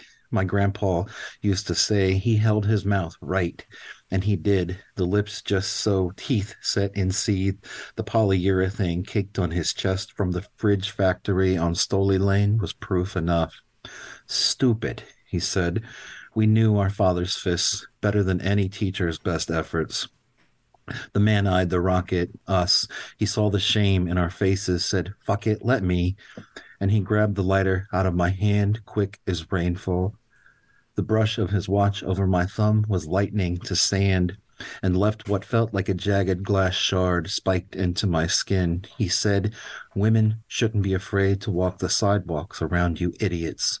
As he hiked up his gray Saturday sweatpants, picked up the rocket, shook it, pulled the fuse out, it pulls out, and lit the fucker. We all watched, close-lipped. We held our mouths right. As the white-blue cylinder flew up, unsteady in a high wave, was left thrown by the wind, then thudded down like a shot bird across the field.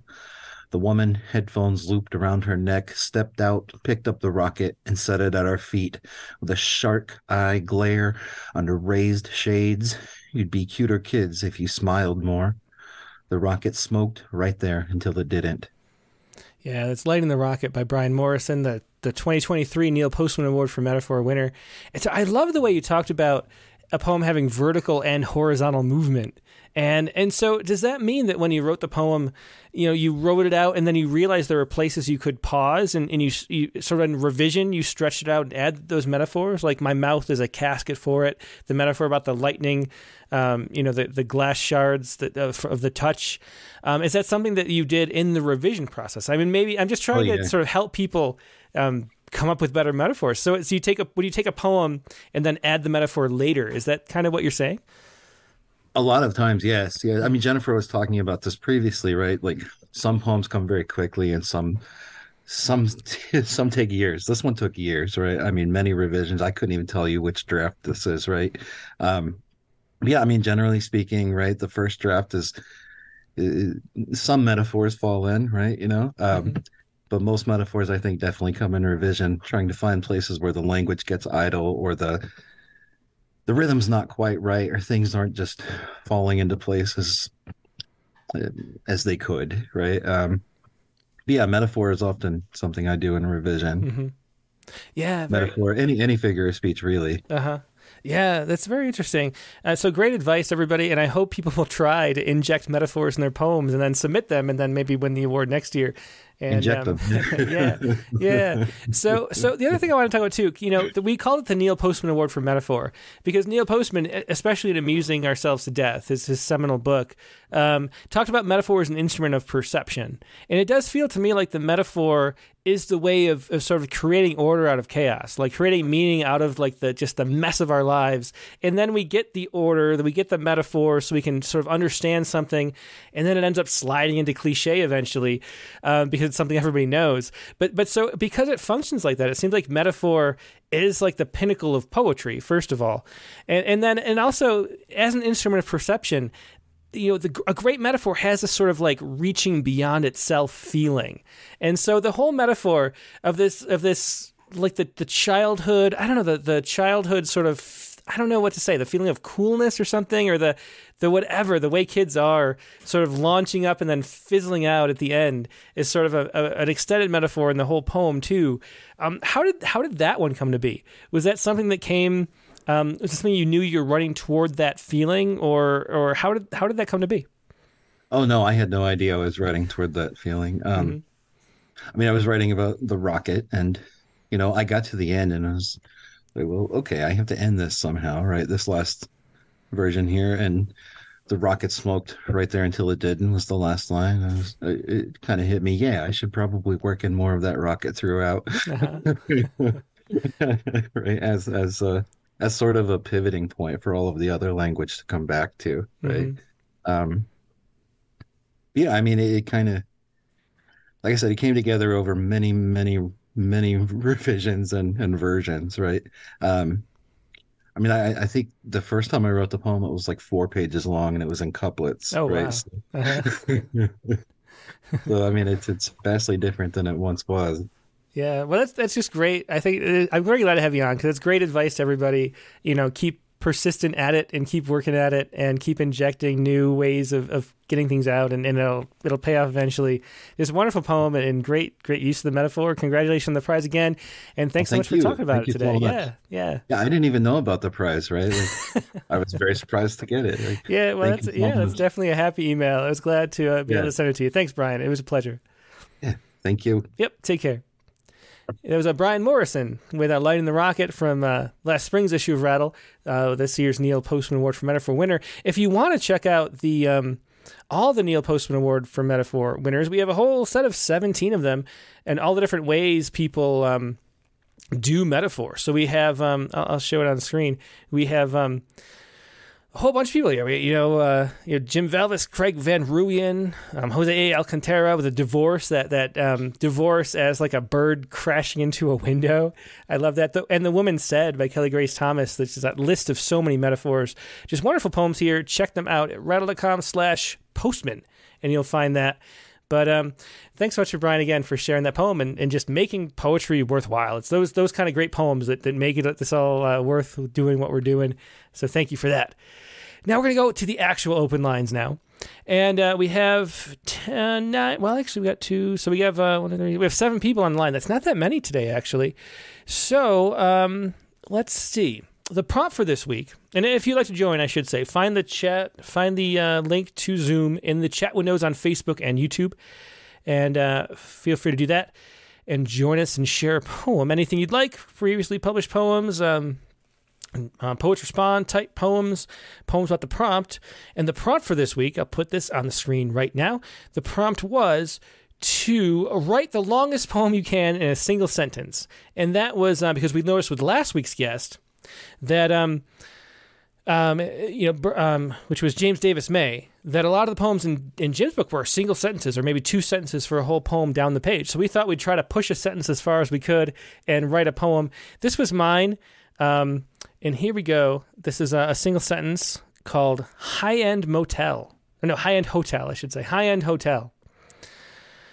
The heavy door's high-end lock beeps behind you after the whisper click of the air against the high-end doorframe, and you shuffle down the long hall of doors like dominoes, each one sleek as midnight, deep as the hole at the center of the galaxy, each room its own universe flecked with stars as you move past at the speed of light over the high-end carpet whose lushness is not lost on your slippered feet, a fabric so soft you find yourself personifying as if you were a masseuse, your feet a massage, and it thinks, where did I go? And it thinks you, yes, the carpet, thanks you for pressing your heels deep into its tissue as you tirelessly trod to the elevator room. Its gleaming bank of metal doors a modern ladder angels must ascend, but you descend with the rush of a fatal drop. 39, 33, so many floors, the numbers proudly speeding up, then slowing down until you reach the lobby, its celestial spheres of chandeliers, and the man at the desk, his attire more crisp than bacon, more crisp than the freshest apple, more polished than you would feel lying prone at your own funeral, laced with a mortician's makeup, your face finally in death a work of art, your very casket not as polished as the high-end stone he stands behind as you ask in your most confident voice where you might find the ice machine, where there were no signs, you see, and usually there are signs, but no, he tells you, there is a nice There is no ice machine, peon, so please proceed backward up the elevators, down our longest high-end hallway, and simply send a text for room service. Whew, so that was one sentence, as far as I could push a sentence. High-end hotel. I got to fix the typos and my scrolling technique. But that was my poem for this week. I hope you enjoyed it. Let's see what everybody else has for the prompt or anything else. And we'll go to the hero of the day, I think. Carla Schwartz is first up because she told us how to fix the audio problem that Jennifer was having, I think. Thanks, Carla. How are you doing tonight? I'm doing pretty well. I'm waiting for the snow. Oh, you're getting some snow. We are done, I hope. And it rained over this weekend. And so we had that 7-footer. And now most of it's melted. So I even like plowed my car into like a parking spot that wasn't a parking spot before. Very happy that I could do that. How much are you supposed to get? What's it like? Potentially, I'm in the Boston area, potentially like 10 inches tomorrow. Yeah, overnight. Yeah. That's a good amount.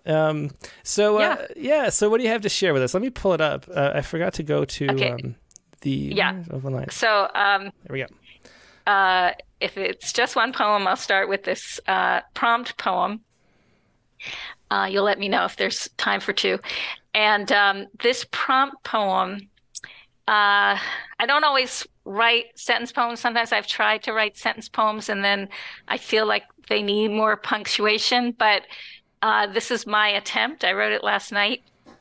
And it's called Bad Instagram, She Sang Flowers. This catchy tune everyone dances to on Instagram, I learn is called Flowers, a song by someone named Miley. I wouldn't know from a hole. Don't ask what music my head has been in. As pop as I get is Lake Street Dive and Dirty Loops because they're good. But Miley's marketers have actors like Kevin and Diane and others walking in the rain, pacing the fields, dancing. Someone paid for the song to play for me on Instagram every time I scroll. So I stop and watch the hips sway and wonder about this person, Miley, and mostly feel taken in by the paid ads and scroll on. But tonight I turn my phone on D&D and head out for an open mic in a church turned Center for Arts to listen to original songs or original interpretations, love songs, Blind Willie, and other covers. But then one woman gets up on stage, announces she's got Miley in her pocket. Miley, the one I've learned to skip over, swipe up or swipe down from. And now this woman, off rhythm, off key, sings Flowers by Miley. It's Bad Instagram all over again. But this time I'm unable to scroll past her. All I can do is shake my head, listen, and try to love myself better. Oh, that's great. Thanks for sharing that, Carla. Wonderful poem. And I wonder, I love that it's bad Instagram all over again. That concept of bad Instagram is really funny. I think what we should do today probably is do like a 2-page max. Let's say that. So if you have another 1-page poem that you wanted to share, feel free. It's pretty short. I sent you a link. Okay. It's one of my NFT poems. Ah, interesting. And this actually first appeared in a book that I wrote called Mother, One More Thing. Okay. And so this poem, which originally started as a 1-sentence poem, but now isn't. It's called Addressing What's Broken. I wish I were good with tools so that when the stove timer doesn't keep time anymore, I would know how to pull off the knob and recoil the spring or set it straight just so that when I turn the knob, I could depend on the ticking of minutes, the quiet panting until the annoying mechanical buzz would saw against the silence. I wish, too, I could find my refrigerator model number and know how to replace the door gasket when it arrives. For now, I'm good with duct tape. It holds 2 doors kissing when magnets no longer attract. Yeah, excellent poem. Thanks so much for that, Carla. And you can see, for people who are not familiar with NFTs, we, like I mentioned a little bit ago, we have the NFT issue coming up in the summer, and this is one of the hosts or places you can list NFTs.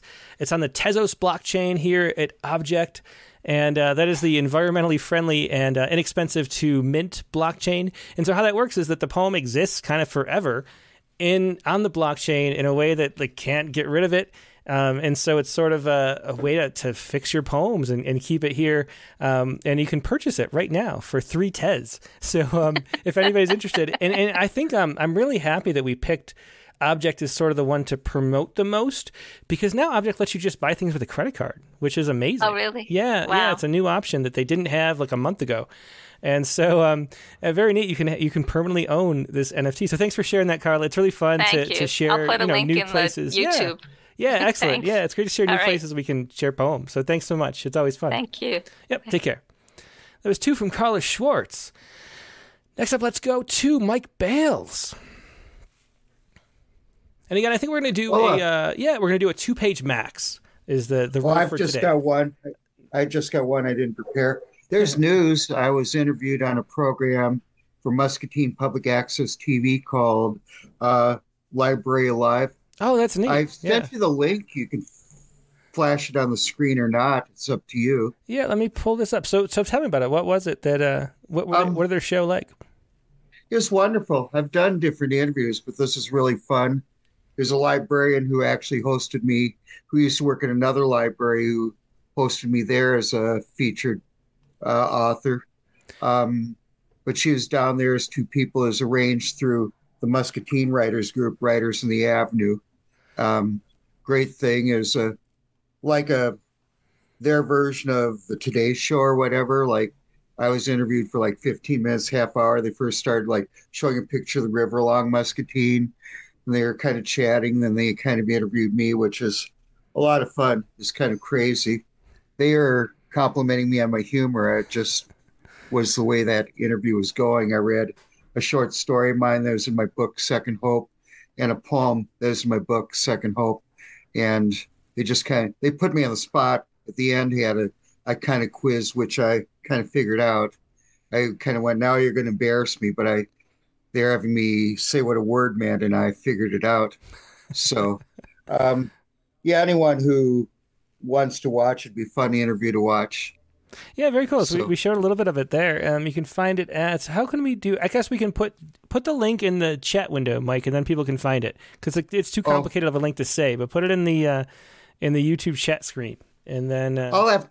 I'll have to do it some other time. I don't have it. I sent it. Okay. I sent it. Well, maybe I can actually, while you're reading your poem, I can do that in a second. So let's do that. But so what poem do you want to share tonight? Love and Affection as a run-on sentence. I was answering 2 prompts of yours last week, write a long sentence poem, and this is actually twice as long as my shortest piece of flash fiction, believe it or not. Interesting. And also there's something about an emotion, then have a grammatical term. So I was kind of doing both prompts. Yeah, that's great. Okay, let's hear it. And this is about a long-term friendship. Love and affection as a run-on sentence. Our friendship was a river from the time when we met in her office my junior year, and I was young, our time flowing from fall to spring to an idle summer when we talked to each other just to talk, and friendship we found when later we talked about our loves, and we found our friendship as it became something more like a dance to a soft song, a whisper in my ear, and poems shared it at her kitchen table and over tea.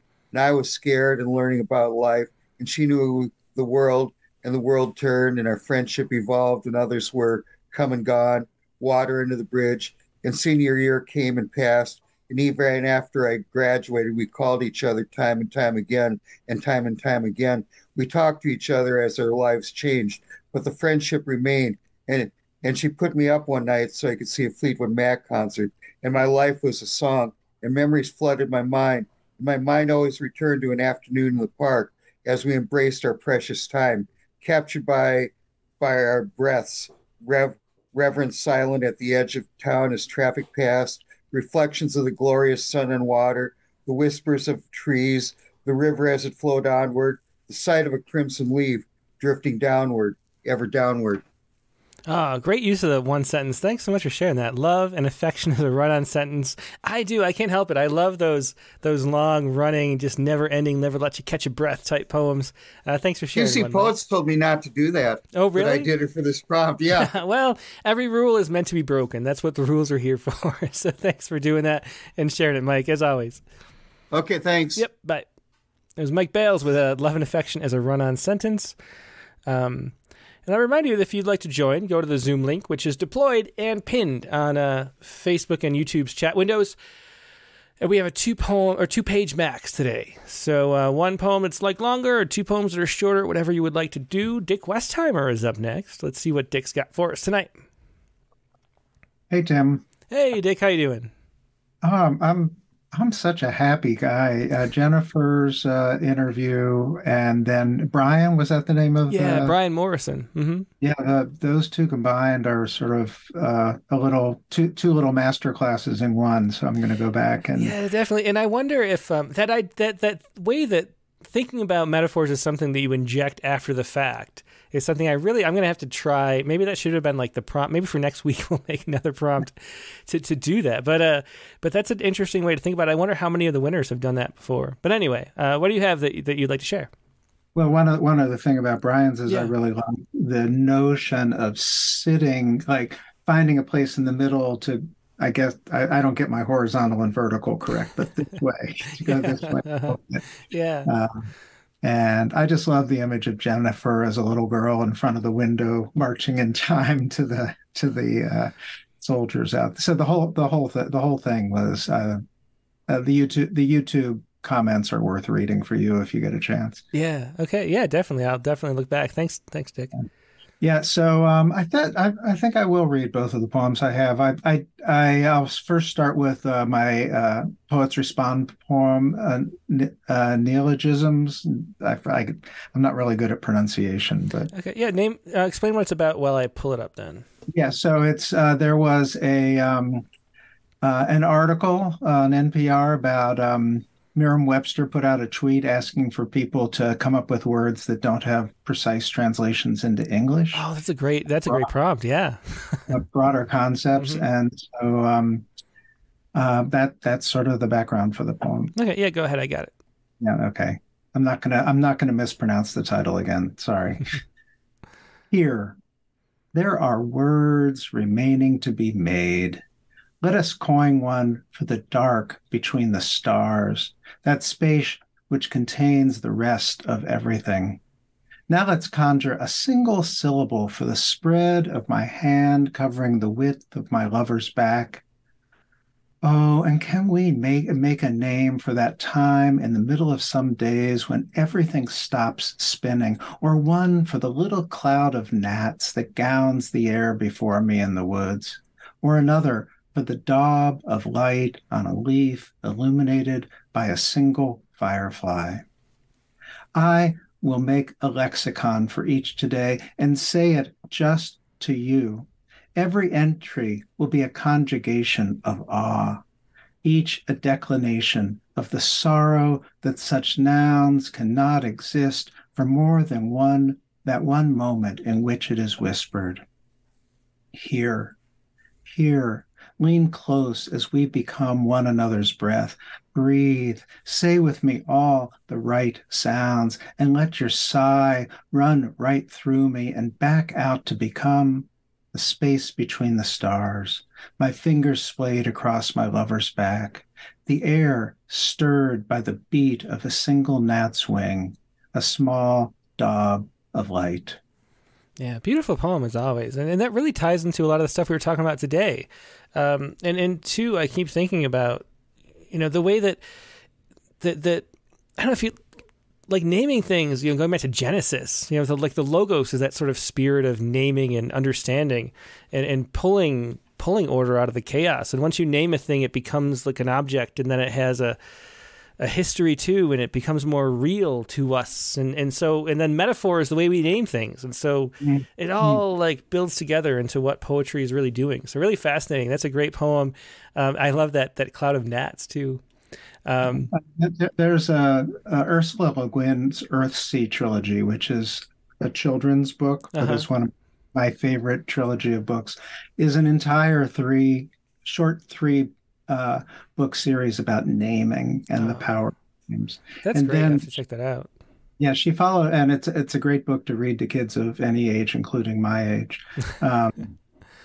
And later, she wrote an essay for the New Yorker called "She Unnames Them," which was a story about Eve, like figuring out that Adam had taken control of these creatures by naming them, and she went by one and unnamed them. That's so great. Oh, that is wonderful. Yeah, I love that. I got to check that out because I've read one book by Ursula, but that's it. Very cool. So, but let's do the other poem too. Is this the one sentence poem?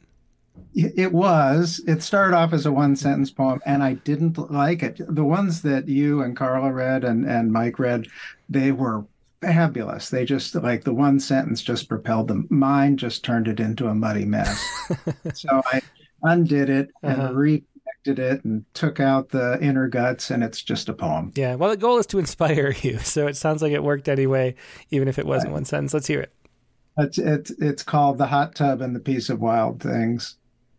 I am not sure if I am required under the Standards Committee of Poets Trading in Truth to tell you about my hot tub or the poems I've composed there, me in my loose sack of aged thin skin, naked and brined. I do know if I had not been there, submerged to the chin under the King Lear locust, it bark blind and showing more years of scarred limbs than this body of mine, I'd not have seen the bluebird, solitary and in full bluebird bloom, alight on our laundry line, sit so still that the new snow accumulated on its back. I would not have noted the peaked roof on the house across the way completely disappear under a light white blanket, would not have heard how insistent a cardinal was, even on this foolish spring morning. But I am no Piece of Wild Things poet. These waters I recline in are not fit for the wild drake. So I wonder if I could mend the world by trading places with it, me go out naked into the highway and live wire stitched day and give the remainder of creation one moment of watching the bluebird shake snow from its wings as it rose into the gathering gray. Would I? Oh, that's just a great poem. Yeah, I love that. Hot Tub and the Piece of Wild Things. Beautiful poem as always, Dick. Always a pleasure hearing you read and seeing what you come up with every week. Thanks so much, Tim. Yep. It's been a great evening. Wonderful evening. Yep, thanks. Take care. So, Dick Westheimer with 2 poems. Let's go to Karen Marker next. Oh, you're on mute still, Karen. Let's see, ask him to mute. There you go. Yeah, it's hard to follow Dick, but at the same time, in a way, this poem is about naming as well. Perfect. And was pulled by several influences that I won't name till I get to the end of it. It was an attempt to do the one sentence, but I don't really actually think it's working, and it's still a work in progress. So sorry, we'll see how it sounds to you, but I don't think it's really one sentence. Well, that sounds great. Well, with those caveats, let's hear it. To the created world. Yeah, let's hear it. To the created world. Let this day be a magic act, borrowed and born from the folds of the morning, a handkerchief shaken, and there pops the wings of a smoke blue bird, a redwood tree lit up with branches like candles. It blows out, the wind singing happy birthday and rum tum tum diddly dum. Me and my sister and our cat singing along to the umphalos of the world, issuing breath. Ding dong bell, kitties in the well. Let it be a day I understand Joyce's Ulysses, crazy word creations. Find fresh fish fresh in the lazy lake. Watch them grow up, leap over the edge. Rub-a-dub-dub, 3 maids in a tub. Let this be my childhood film clips. Spliced together, my mobile eyes, wave speech, moon's milk oozing from the sleeve of the sky. Under my flared red velvet dress, my petticoats in black slippers Let me plie on polished wood floors, see myself in multiple mirrors while Miss Scodell watches my mother's hands on the keys of another piano concerto, playing the fable of my family, infused with desire. Let me remember watching what caused fear the first time the screen came down, the lights went up, the first train wreck. Let me recreate unspoken wonder, my parents transparent, hardly touching. Let me go back. Oh, I love where that went. That was a surprising turn there at the end. And I think that's one of the ways, I think, if you keep pushing yourself, surprising things come out. I think that was apparent in that poem. That was really cool. Thanks, Karen. Thank you. Yeah. That was Karen Marker with To the Created World. Have a nice night, Karen. Next up is Audrey Friedman. I think we have 1, 2, 3, 4. We have 4 poets left, and we could probably do a couple extra poems. But hey, Audrey, how are you doing tonight? Hi, terrific.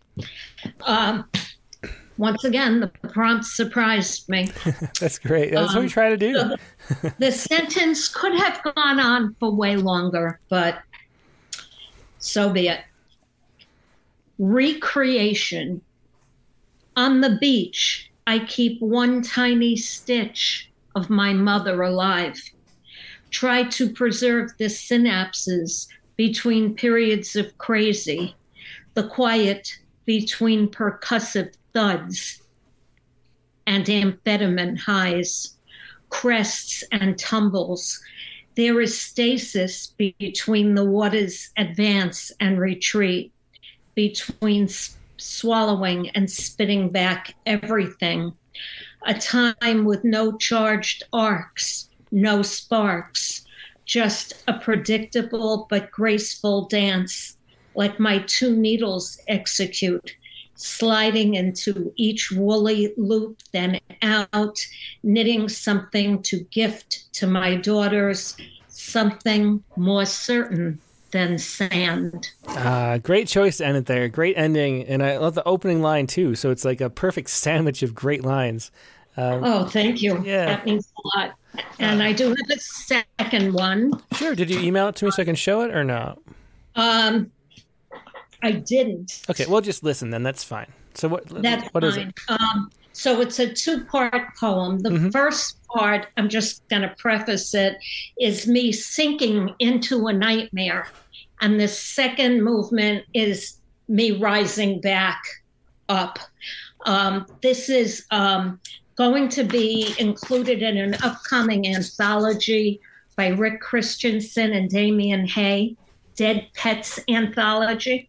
It was originally published in Diner, February 2004. Oh, I remember Diner. I missed that journal. Is it still around? I don't think it is. No. I had a poem in there. It was one of my favorite, actually. I loved all the work. Nice. Yeah. Eve Rifka did a really nice job with that. So this is called Ice is Growing Up the Wall. Dripping stalactites from the ceiling. Someone I don't know pushes my buttons. Crust of frost melts. My reliefs brief-lived. Remember, I kind of forgot to feed the dog. Remember, I'm guilty of her second death. I loved her muzzle. What's happening? Happening isn't the puzzle I love. My first death second. In the gilded mirror, I feel that I'm the dog, almost dead, my feed semi-forgotten. If I hadn't remembered that relief is but melted frost, would crust or buttons push me to know my inside-out self that thrives briefly beneath a ceiling of stalactites? The wall growls down the ice. Oh, another great ending there. The wall growls down the ice. That's beautiful. Thanks for sharing that, Karen. Great poem. Thank you. It was Karen Marker with a pair of poems. And I forgot to share, I promised I would, the link to Mike Bales. Let me put these in. I'll put it on Facebook, and if you want to check that out, that library interview that Mike did, I'm putting them in the chat windows too. Okay, let's go. We have a couple people left. Let's go to Brian O'Sullivan. Hello. Hey, Brian. How you doing tonight? I'm doing okay. Thank you. So what do you got to share? So I've published very few poems, but there's one that I published that actually fits the prompt. Oh, that's the first time that happened to me, so I sent you a link. Yeah, and from One Art, which I love that journal with Mark Danowski. It's a great turnaround. The submissions are just emails. That's awesome, yeah. Yeah. All right. Hold on. Oops, sorry. Yeah, I called Audrey Friedman Karen Marker. I'm sorry. I got confused. I'm sorry, Audrey. No problem. Yeah, that was Audrey Friedman. I'm sorry. I was looking at the wrong Karen Marker did beautiful work. I'm honored to be called Karen. Yeah. Well, you're both great. But yeah, sorry about that, Audrey. Okay, but anyway, Brian, so this is One Art. Okay. One Art is oneartpoetry.com. This is from 2021. But Mark Danowski, great editor. You just email him poems as submissions, and then he replies in like a day or two. It's amazing. But no, he's great. Yeah. Yeah. So what's this poem? Tell us a little bit about it, and then go ahead and read it. Okay. So it's based on an experience with my mom who had Alzheimer's at the time. And the unstuck part is actually kind of a reference to Unstuck in Time from Kurt Vonnegut. Oh, yeah. So it's kind of about, being unstuck in time because of memory issues and because of the anxiety of the character, me, listening to the memory issues. So that's what it is, called Unstuck. Is there a newsreel, dear? Mom asks in the darkened cinema, her voice bubbly. And I want to tell her that there are no newsreels anymore. Edsels are gone and flying DeLoreans are coming. But I know that for her, newsreels are now, and reading buttered popcorn, I feel my hand clenching under my seat's arm, picking at dry bubble gum, and I don't want her to hear sirens, so as the screen flickers, eyes smiling through tightened jaws, whisper back, no newsreel today, Mom, but watch. Another great ending there, too. Unstuck by Brian O'Sullivan. Thanks so much for sharing that, Brian. Thank you. Yeah. Again, Brian O'Sullivan from One Art. That's oneartpoetry.com. Let's go to Bishwajit Mishra. Hey, Bishwajit, how are you doing tonight? Hi, Tim. Good evening. Good evening, everybody. Yeah, it's great to see you. So what do you have to share?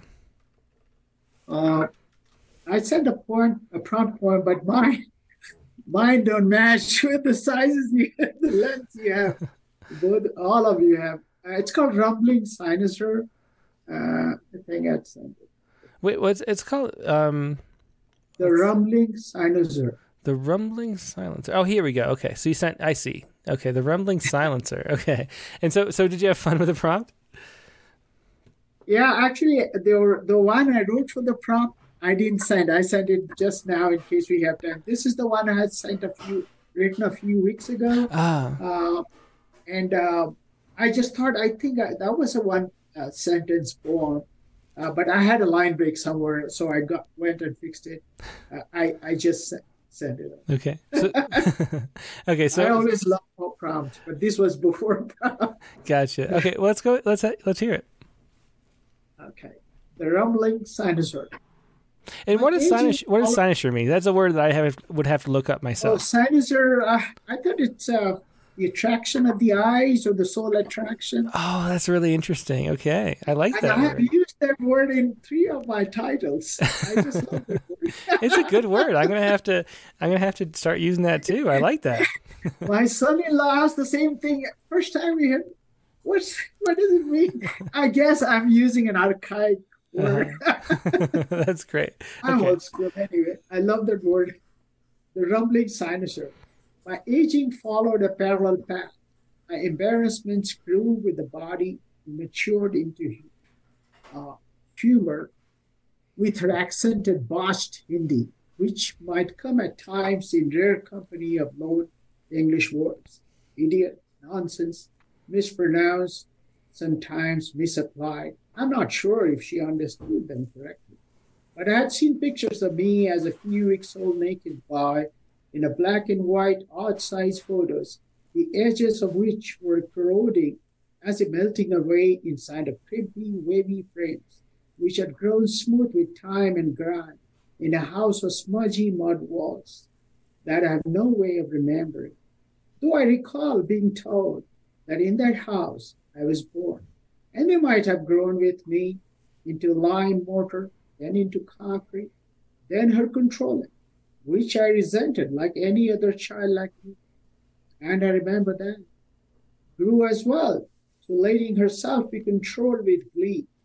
Might have been some pride too, when she would run all and sundry by me, even on short, long-distance calls that my brothers had to make for her. But my lag kept growing until after the monsoon was gone, and now thunder trails the lightning sparkle of my mother, like it has always been. Oh, beautiful. I love that ending, the rumbling cynosure. And I love that word. I'm going to have to use it all the time now. Thanks for sharing that. Do you want to do the other one? It's up to you. I think we have time. If you have time, I don't mind.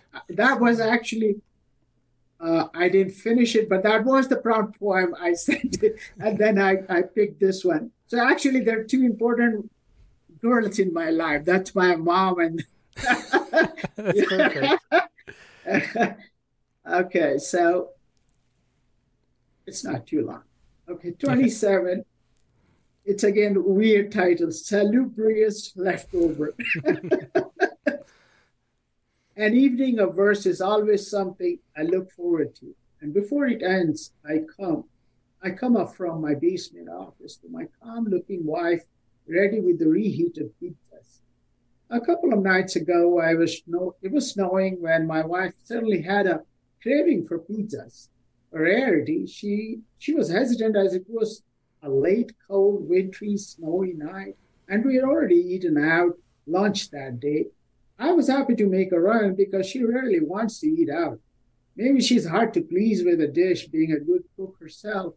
I grab the reheated slices and go down back into the virtual meeting of poets to finish the meeting. The heat from a turned-off fireplace radiating pleasing warmth feels better. Sometimes a turned-off engine, warm with potentials frying, ready to break through the wintry night.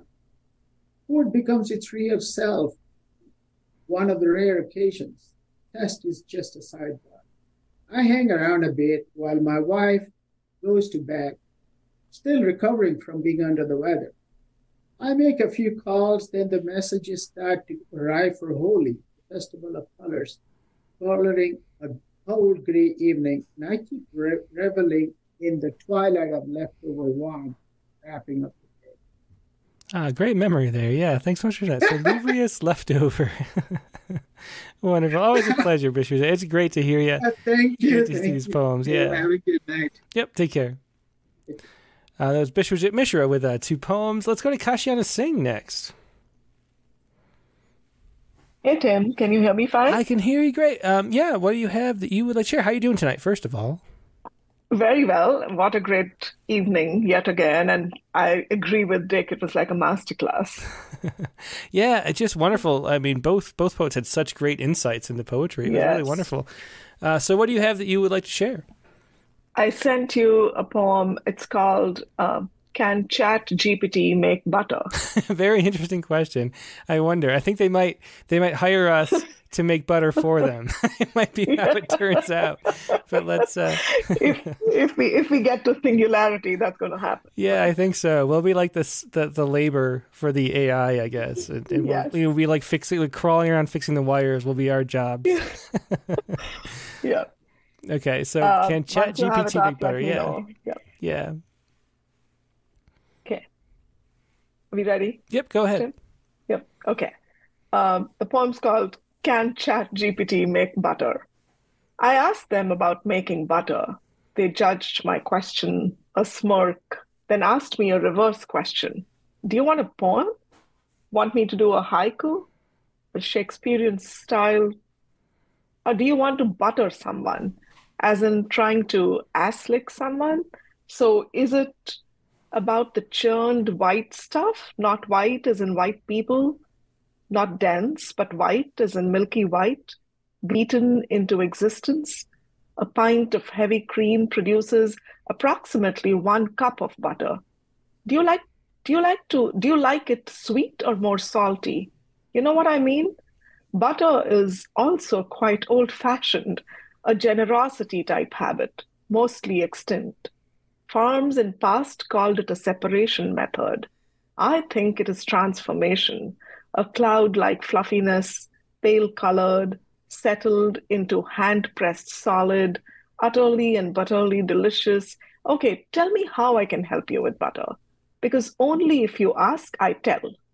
Become better than the bitter butter you bought. So stop wasting my time and yours. So stop testing if my knowledge is any better than the butter left from the buttermilk of whipped better cream. I'm stumbling because your queries are not succinct, nor are they focused on better outcomes for butter in terms of timing or procedures, nor do I care. Echo chamber, the pixelated eyes of my therapist. That's great, Hyben. That wonderful haiku at the end, and such a big transition. I love that. Thanks for sharing that. That was Thank you, Tim. Yeah, that was Kashyana Singh with Can ChatGPT Make Butter? Wonderful. Thanks, Kashyana. Thank you. Okay, so that is everybody on the Zoom. Let me pick up a couple poems before we wrap it up. Let's see. We have Nivedita Karthik is here. I think I'm going to let's see if we can do it like this. Trying to figure out how we did Nivi's. There was a way that it was easier to do with the video. How was it? Well, let's download it. I can't remember. Okay, so Nivedita sent us a video. Let's go. We'll come back once it's downloaded. Let's go to Alex Retty has a poem here, or two poems for the Rattlecast. No comments from Alex Retty, but here they go. Gentility. Let's take a look at these and see what Alex would like us to read. Gentility. A gin and tonic in the nearly over afternoon, the sobs of the morning women waft. It's cruel to say, but true, so pleasantly through the house and the screened veranda that death becomes another little treat we give ourselves for living. It's a bit like Christmas Eve bereavement. You put on your best cufflinks and bow tie and brace yourself for the crowd, hoping all the while you're doing it the way Mummy taught you. Everyone envies the dead except the dying, she used to say, and sweat appears like raindrops on your wrists as you remember. Oh, that is a wonderful poem, Gentility. And then in a second little poem, too, let's read that as well. This is a poet who's new to me, but it's wonderful. A less venerated saint. My symbols are Gestetner, glue and staple. I sat here at my little table while others went abroad. Do you find it, as I did, odd that I left odds and ends while colleagues I had called my friends? Left vitae, epistles, gospels, and acts? I envied them, but died without regrets.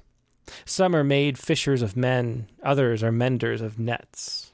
Hey, wonderful. The formal poetry, you can hear how great that is. Okay, let's go to... Yeah, thanks for sharing those. Once again, the poet, that was Alex Retty. Great stuff. And it's Alex Retty, Rettie. So next time, if you send more poems, join the Zoom link, or share a link to your website or something so we can share that. But that's Alex Retty. Great poems. Thanks for sharing, Alex. Katie Dozier has a prompt poem. She says, I try to make it as long as possible. It turns out to be 14 lines. So Katie likes to do these sonnet -1s, which are 13s. That's a funny there. But she pushed it to 14 for this prompt. Here is Some People Burn Through. Let's hear this one. Some people burn through sentences like they're cigarettes, the additives of adjectives, the hot ash of the past tense, the smoke of hypotheticals wafting up to an ice blue sky, and one such man sparks under strung-up bulbs flicked on despite the afternoon, as if to say, I glow for me alone, and he lights the next one with a death of first, never pausing, a cycle lit by the exclamation dangling from his weathered lips, never mind the clatter of keys jittering, clipped to his hip. That's great. Some people burn through, pushing it there, Katie. Katie is the main host, and I co-host the Poetry Space on Twitter. So if you're on Twitter, follow Katie_Dozier to find that space. Really fun. We also have we made it a podcast because everybody asked if we do it. So it's recorded and it's a podcast too. So find us just go to like Spotify or whatever, and type in the Poetry Space. And that's a freewheeling discussion about poetry every Thursday. This week we're talking about metaphors, so appropriate for Brian Morrison coming up. Now, I got some tragic news to share. Wendy Barker died this week, last night. And Eric Campbell, who's a good friend of hers, asked me if I would read this poem to share. She was 80 years old. She was on Rattlecast number... what number of the Rattlecast was she on? Number 35. So if you'd like to see an episode with Wendy Barker, just a wonderful poet, wonderful human being. She was one of the first year of the Rattlecast. She was a guest on Rattlecast 35. What was it? Singing on a Blackbird was her last book that we were talking about there anyway. But so do check out that Rattlecast. Here's Wendy's poem just in memory of her. Maybe I'll make a daily poem, one of hers that we published. This is What Surfaces by Wendy Barker. So let's close out before the haiku, and we'll read this poem. What Surfaces by Wendy Barker. Another chip in the white enameled sink, only 3 years old. How I've tried to keep it pristine, and yet stainless steel pots scrape it till the black cast iron breaks through. What's below a surface gloss? Now the flesh on my hands has grown so thin the layers underneath show through, rivery veins and knobby metacarpals. Knuckles like pebbles, like rocks. I've bordered my rosebuds with stones from Blanco Creek. How long did it take to shape those irregular rounds and ovals? Our house, built of blocks mined from the quarry only 5 miles up the road, limestone formed in the Paleozoic era. My favorite paperweight, a fossilized clam I found in the backyard, remains from the time the land around us lived under the ocean. Something so pocked, wizened, holding my papers in place. Arriving at the Grand Canyon, we've all peered down at those dozens of rock layers, granite, dolomite, sandstone, shale, basalt, formed 2 million, maybe 2 billion years ago. And who would want to mend that great magenta, purple, blood-shaded rip in the Earth's surface? It's what we come for, to gawk at all those layers exposed. So a beautiful poem in memory of Wendy Barker. Just a wonderful, she was a real deal of a poet and a human being. I hope everybody will check out that Rattlecast, check out her books, where, poets live on in their books and their poems. So thanks for sharing that, Eric, and for letting me know really sad news that Wendy passed on. All right, so we're going to wrap up the show now with our Saiku. And the Saiku for this week was inspired by this article from the College of Computer and Mathematical Sciences at the University of Maryland. So here is the article, and we have new NASA DART data prove viability of asteroid deflection as planetary defense strategy. And so what happened here, if you remember that DART mission where they crashed a small satellite into an asteroid to see if they could deflect it possibly to save the planet in one of those disaster movie scenarios. What they found analyzing the data at the University of Maryland was that it deflected the asteroid more than they even expected, so about 3 times more. And what happened, it turns out, is they had the energy from the impact that they calculated, but they didn't include the amount that the ejected matter pushing against the asteroid would push the asteroid in the other direction. That whole Newton's second law of motion, and so it pushed the asteroid more than they even thought. So it worked even better than they planned by a factor of 3, which is good news if you would like the Earth not to be obliterated by an asteroid or comet. So really good news from the University of Maryland, and really fun to see that. It was really cool watching that impact as the asteroid hit. So here is the Saiku inspired by that science story. And once again, the Saiku, the whole point is just show that news happens besides for politics and the stuff everyone's talking about. There's always science news going on. So here's a Poets Respond haiku. And here it is. First kiss, nudging the comet away. First kiss, nudging the comet away.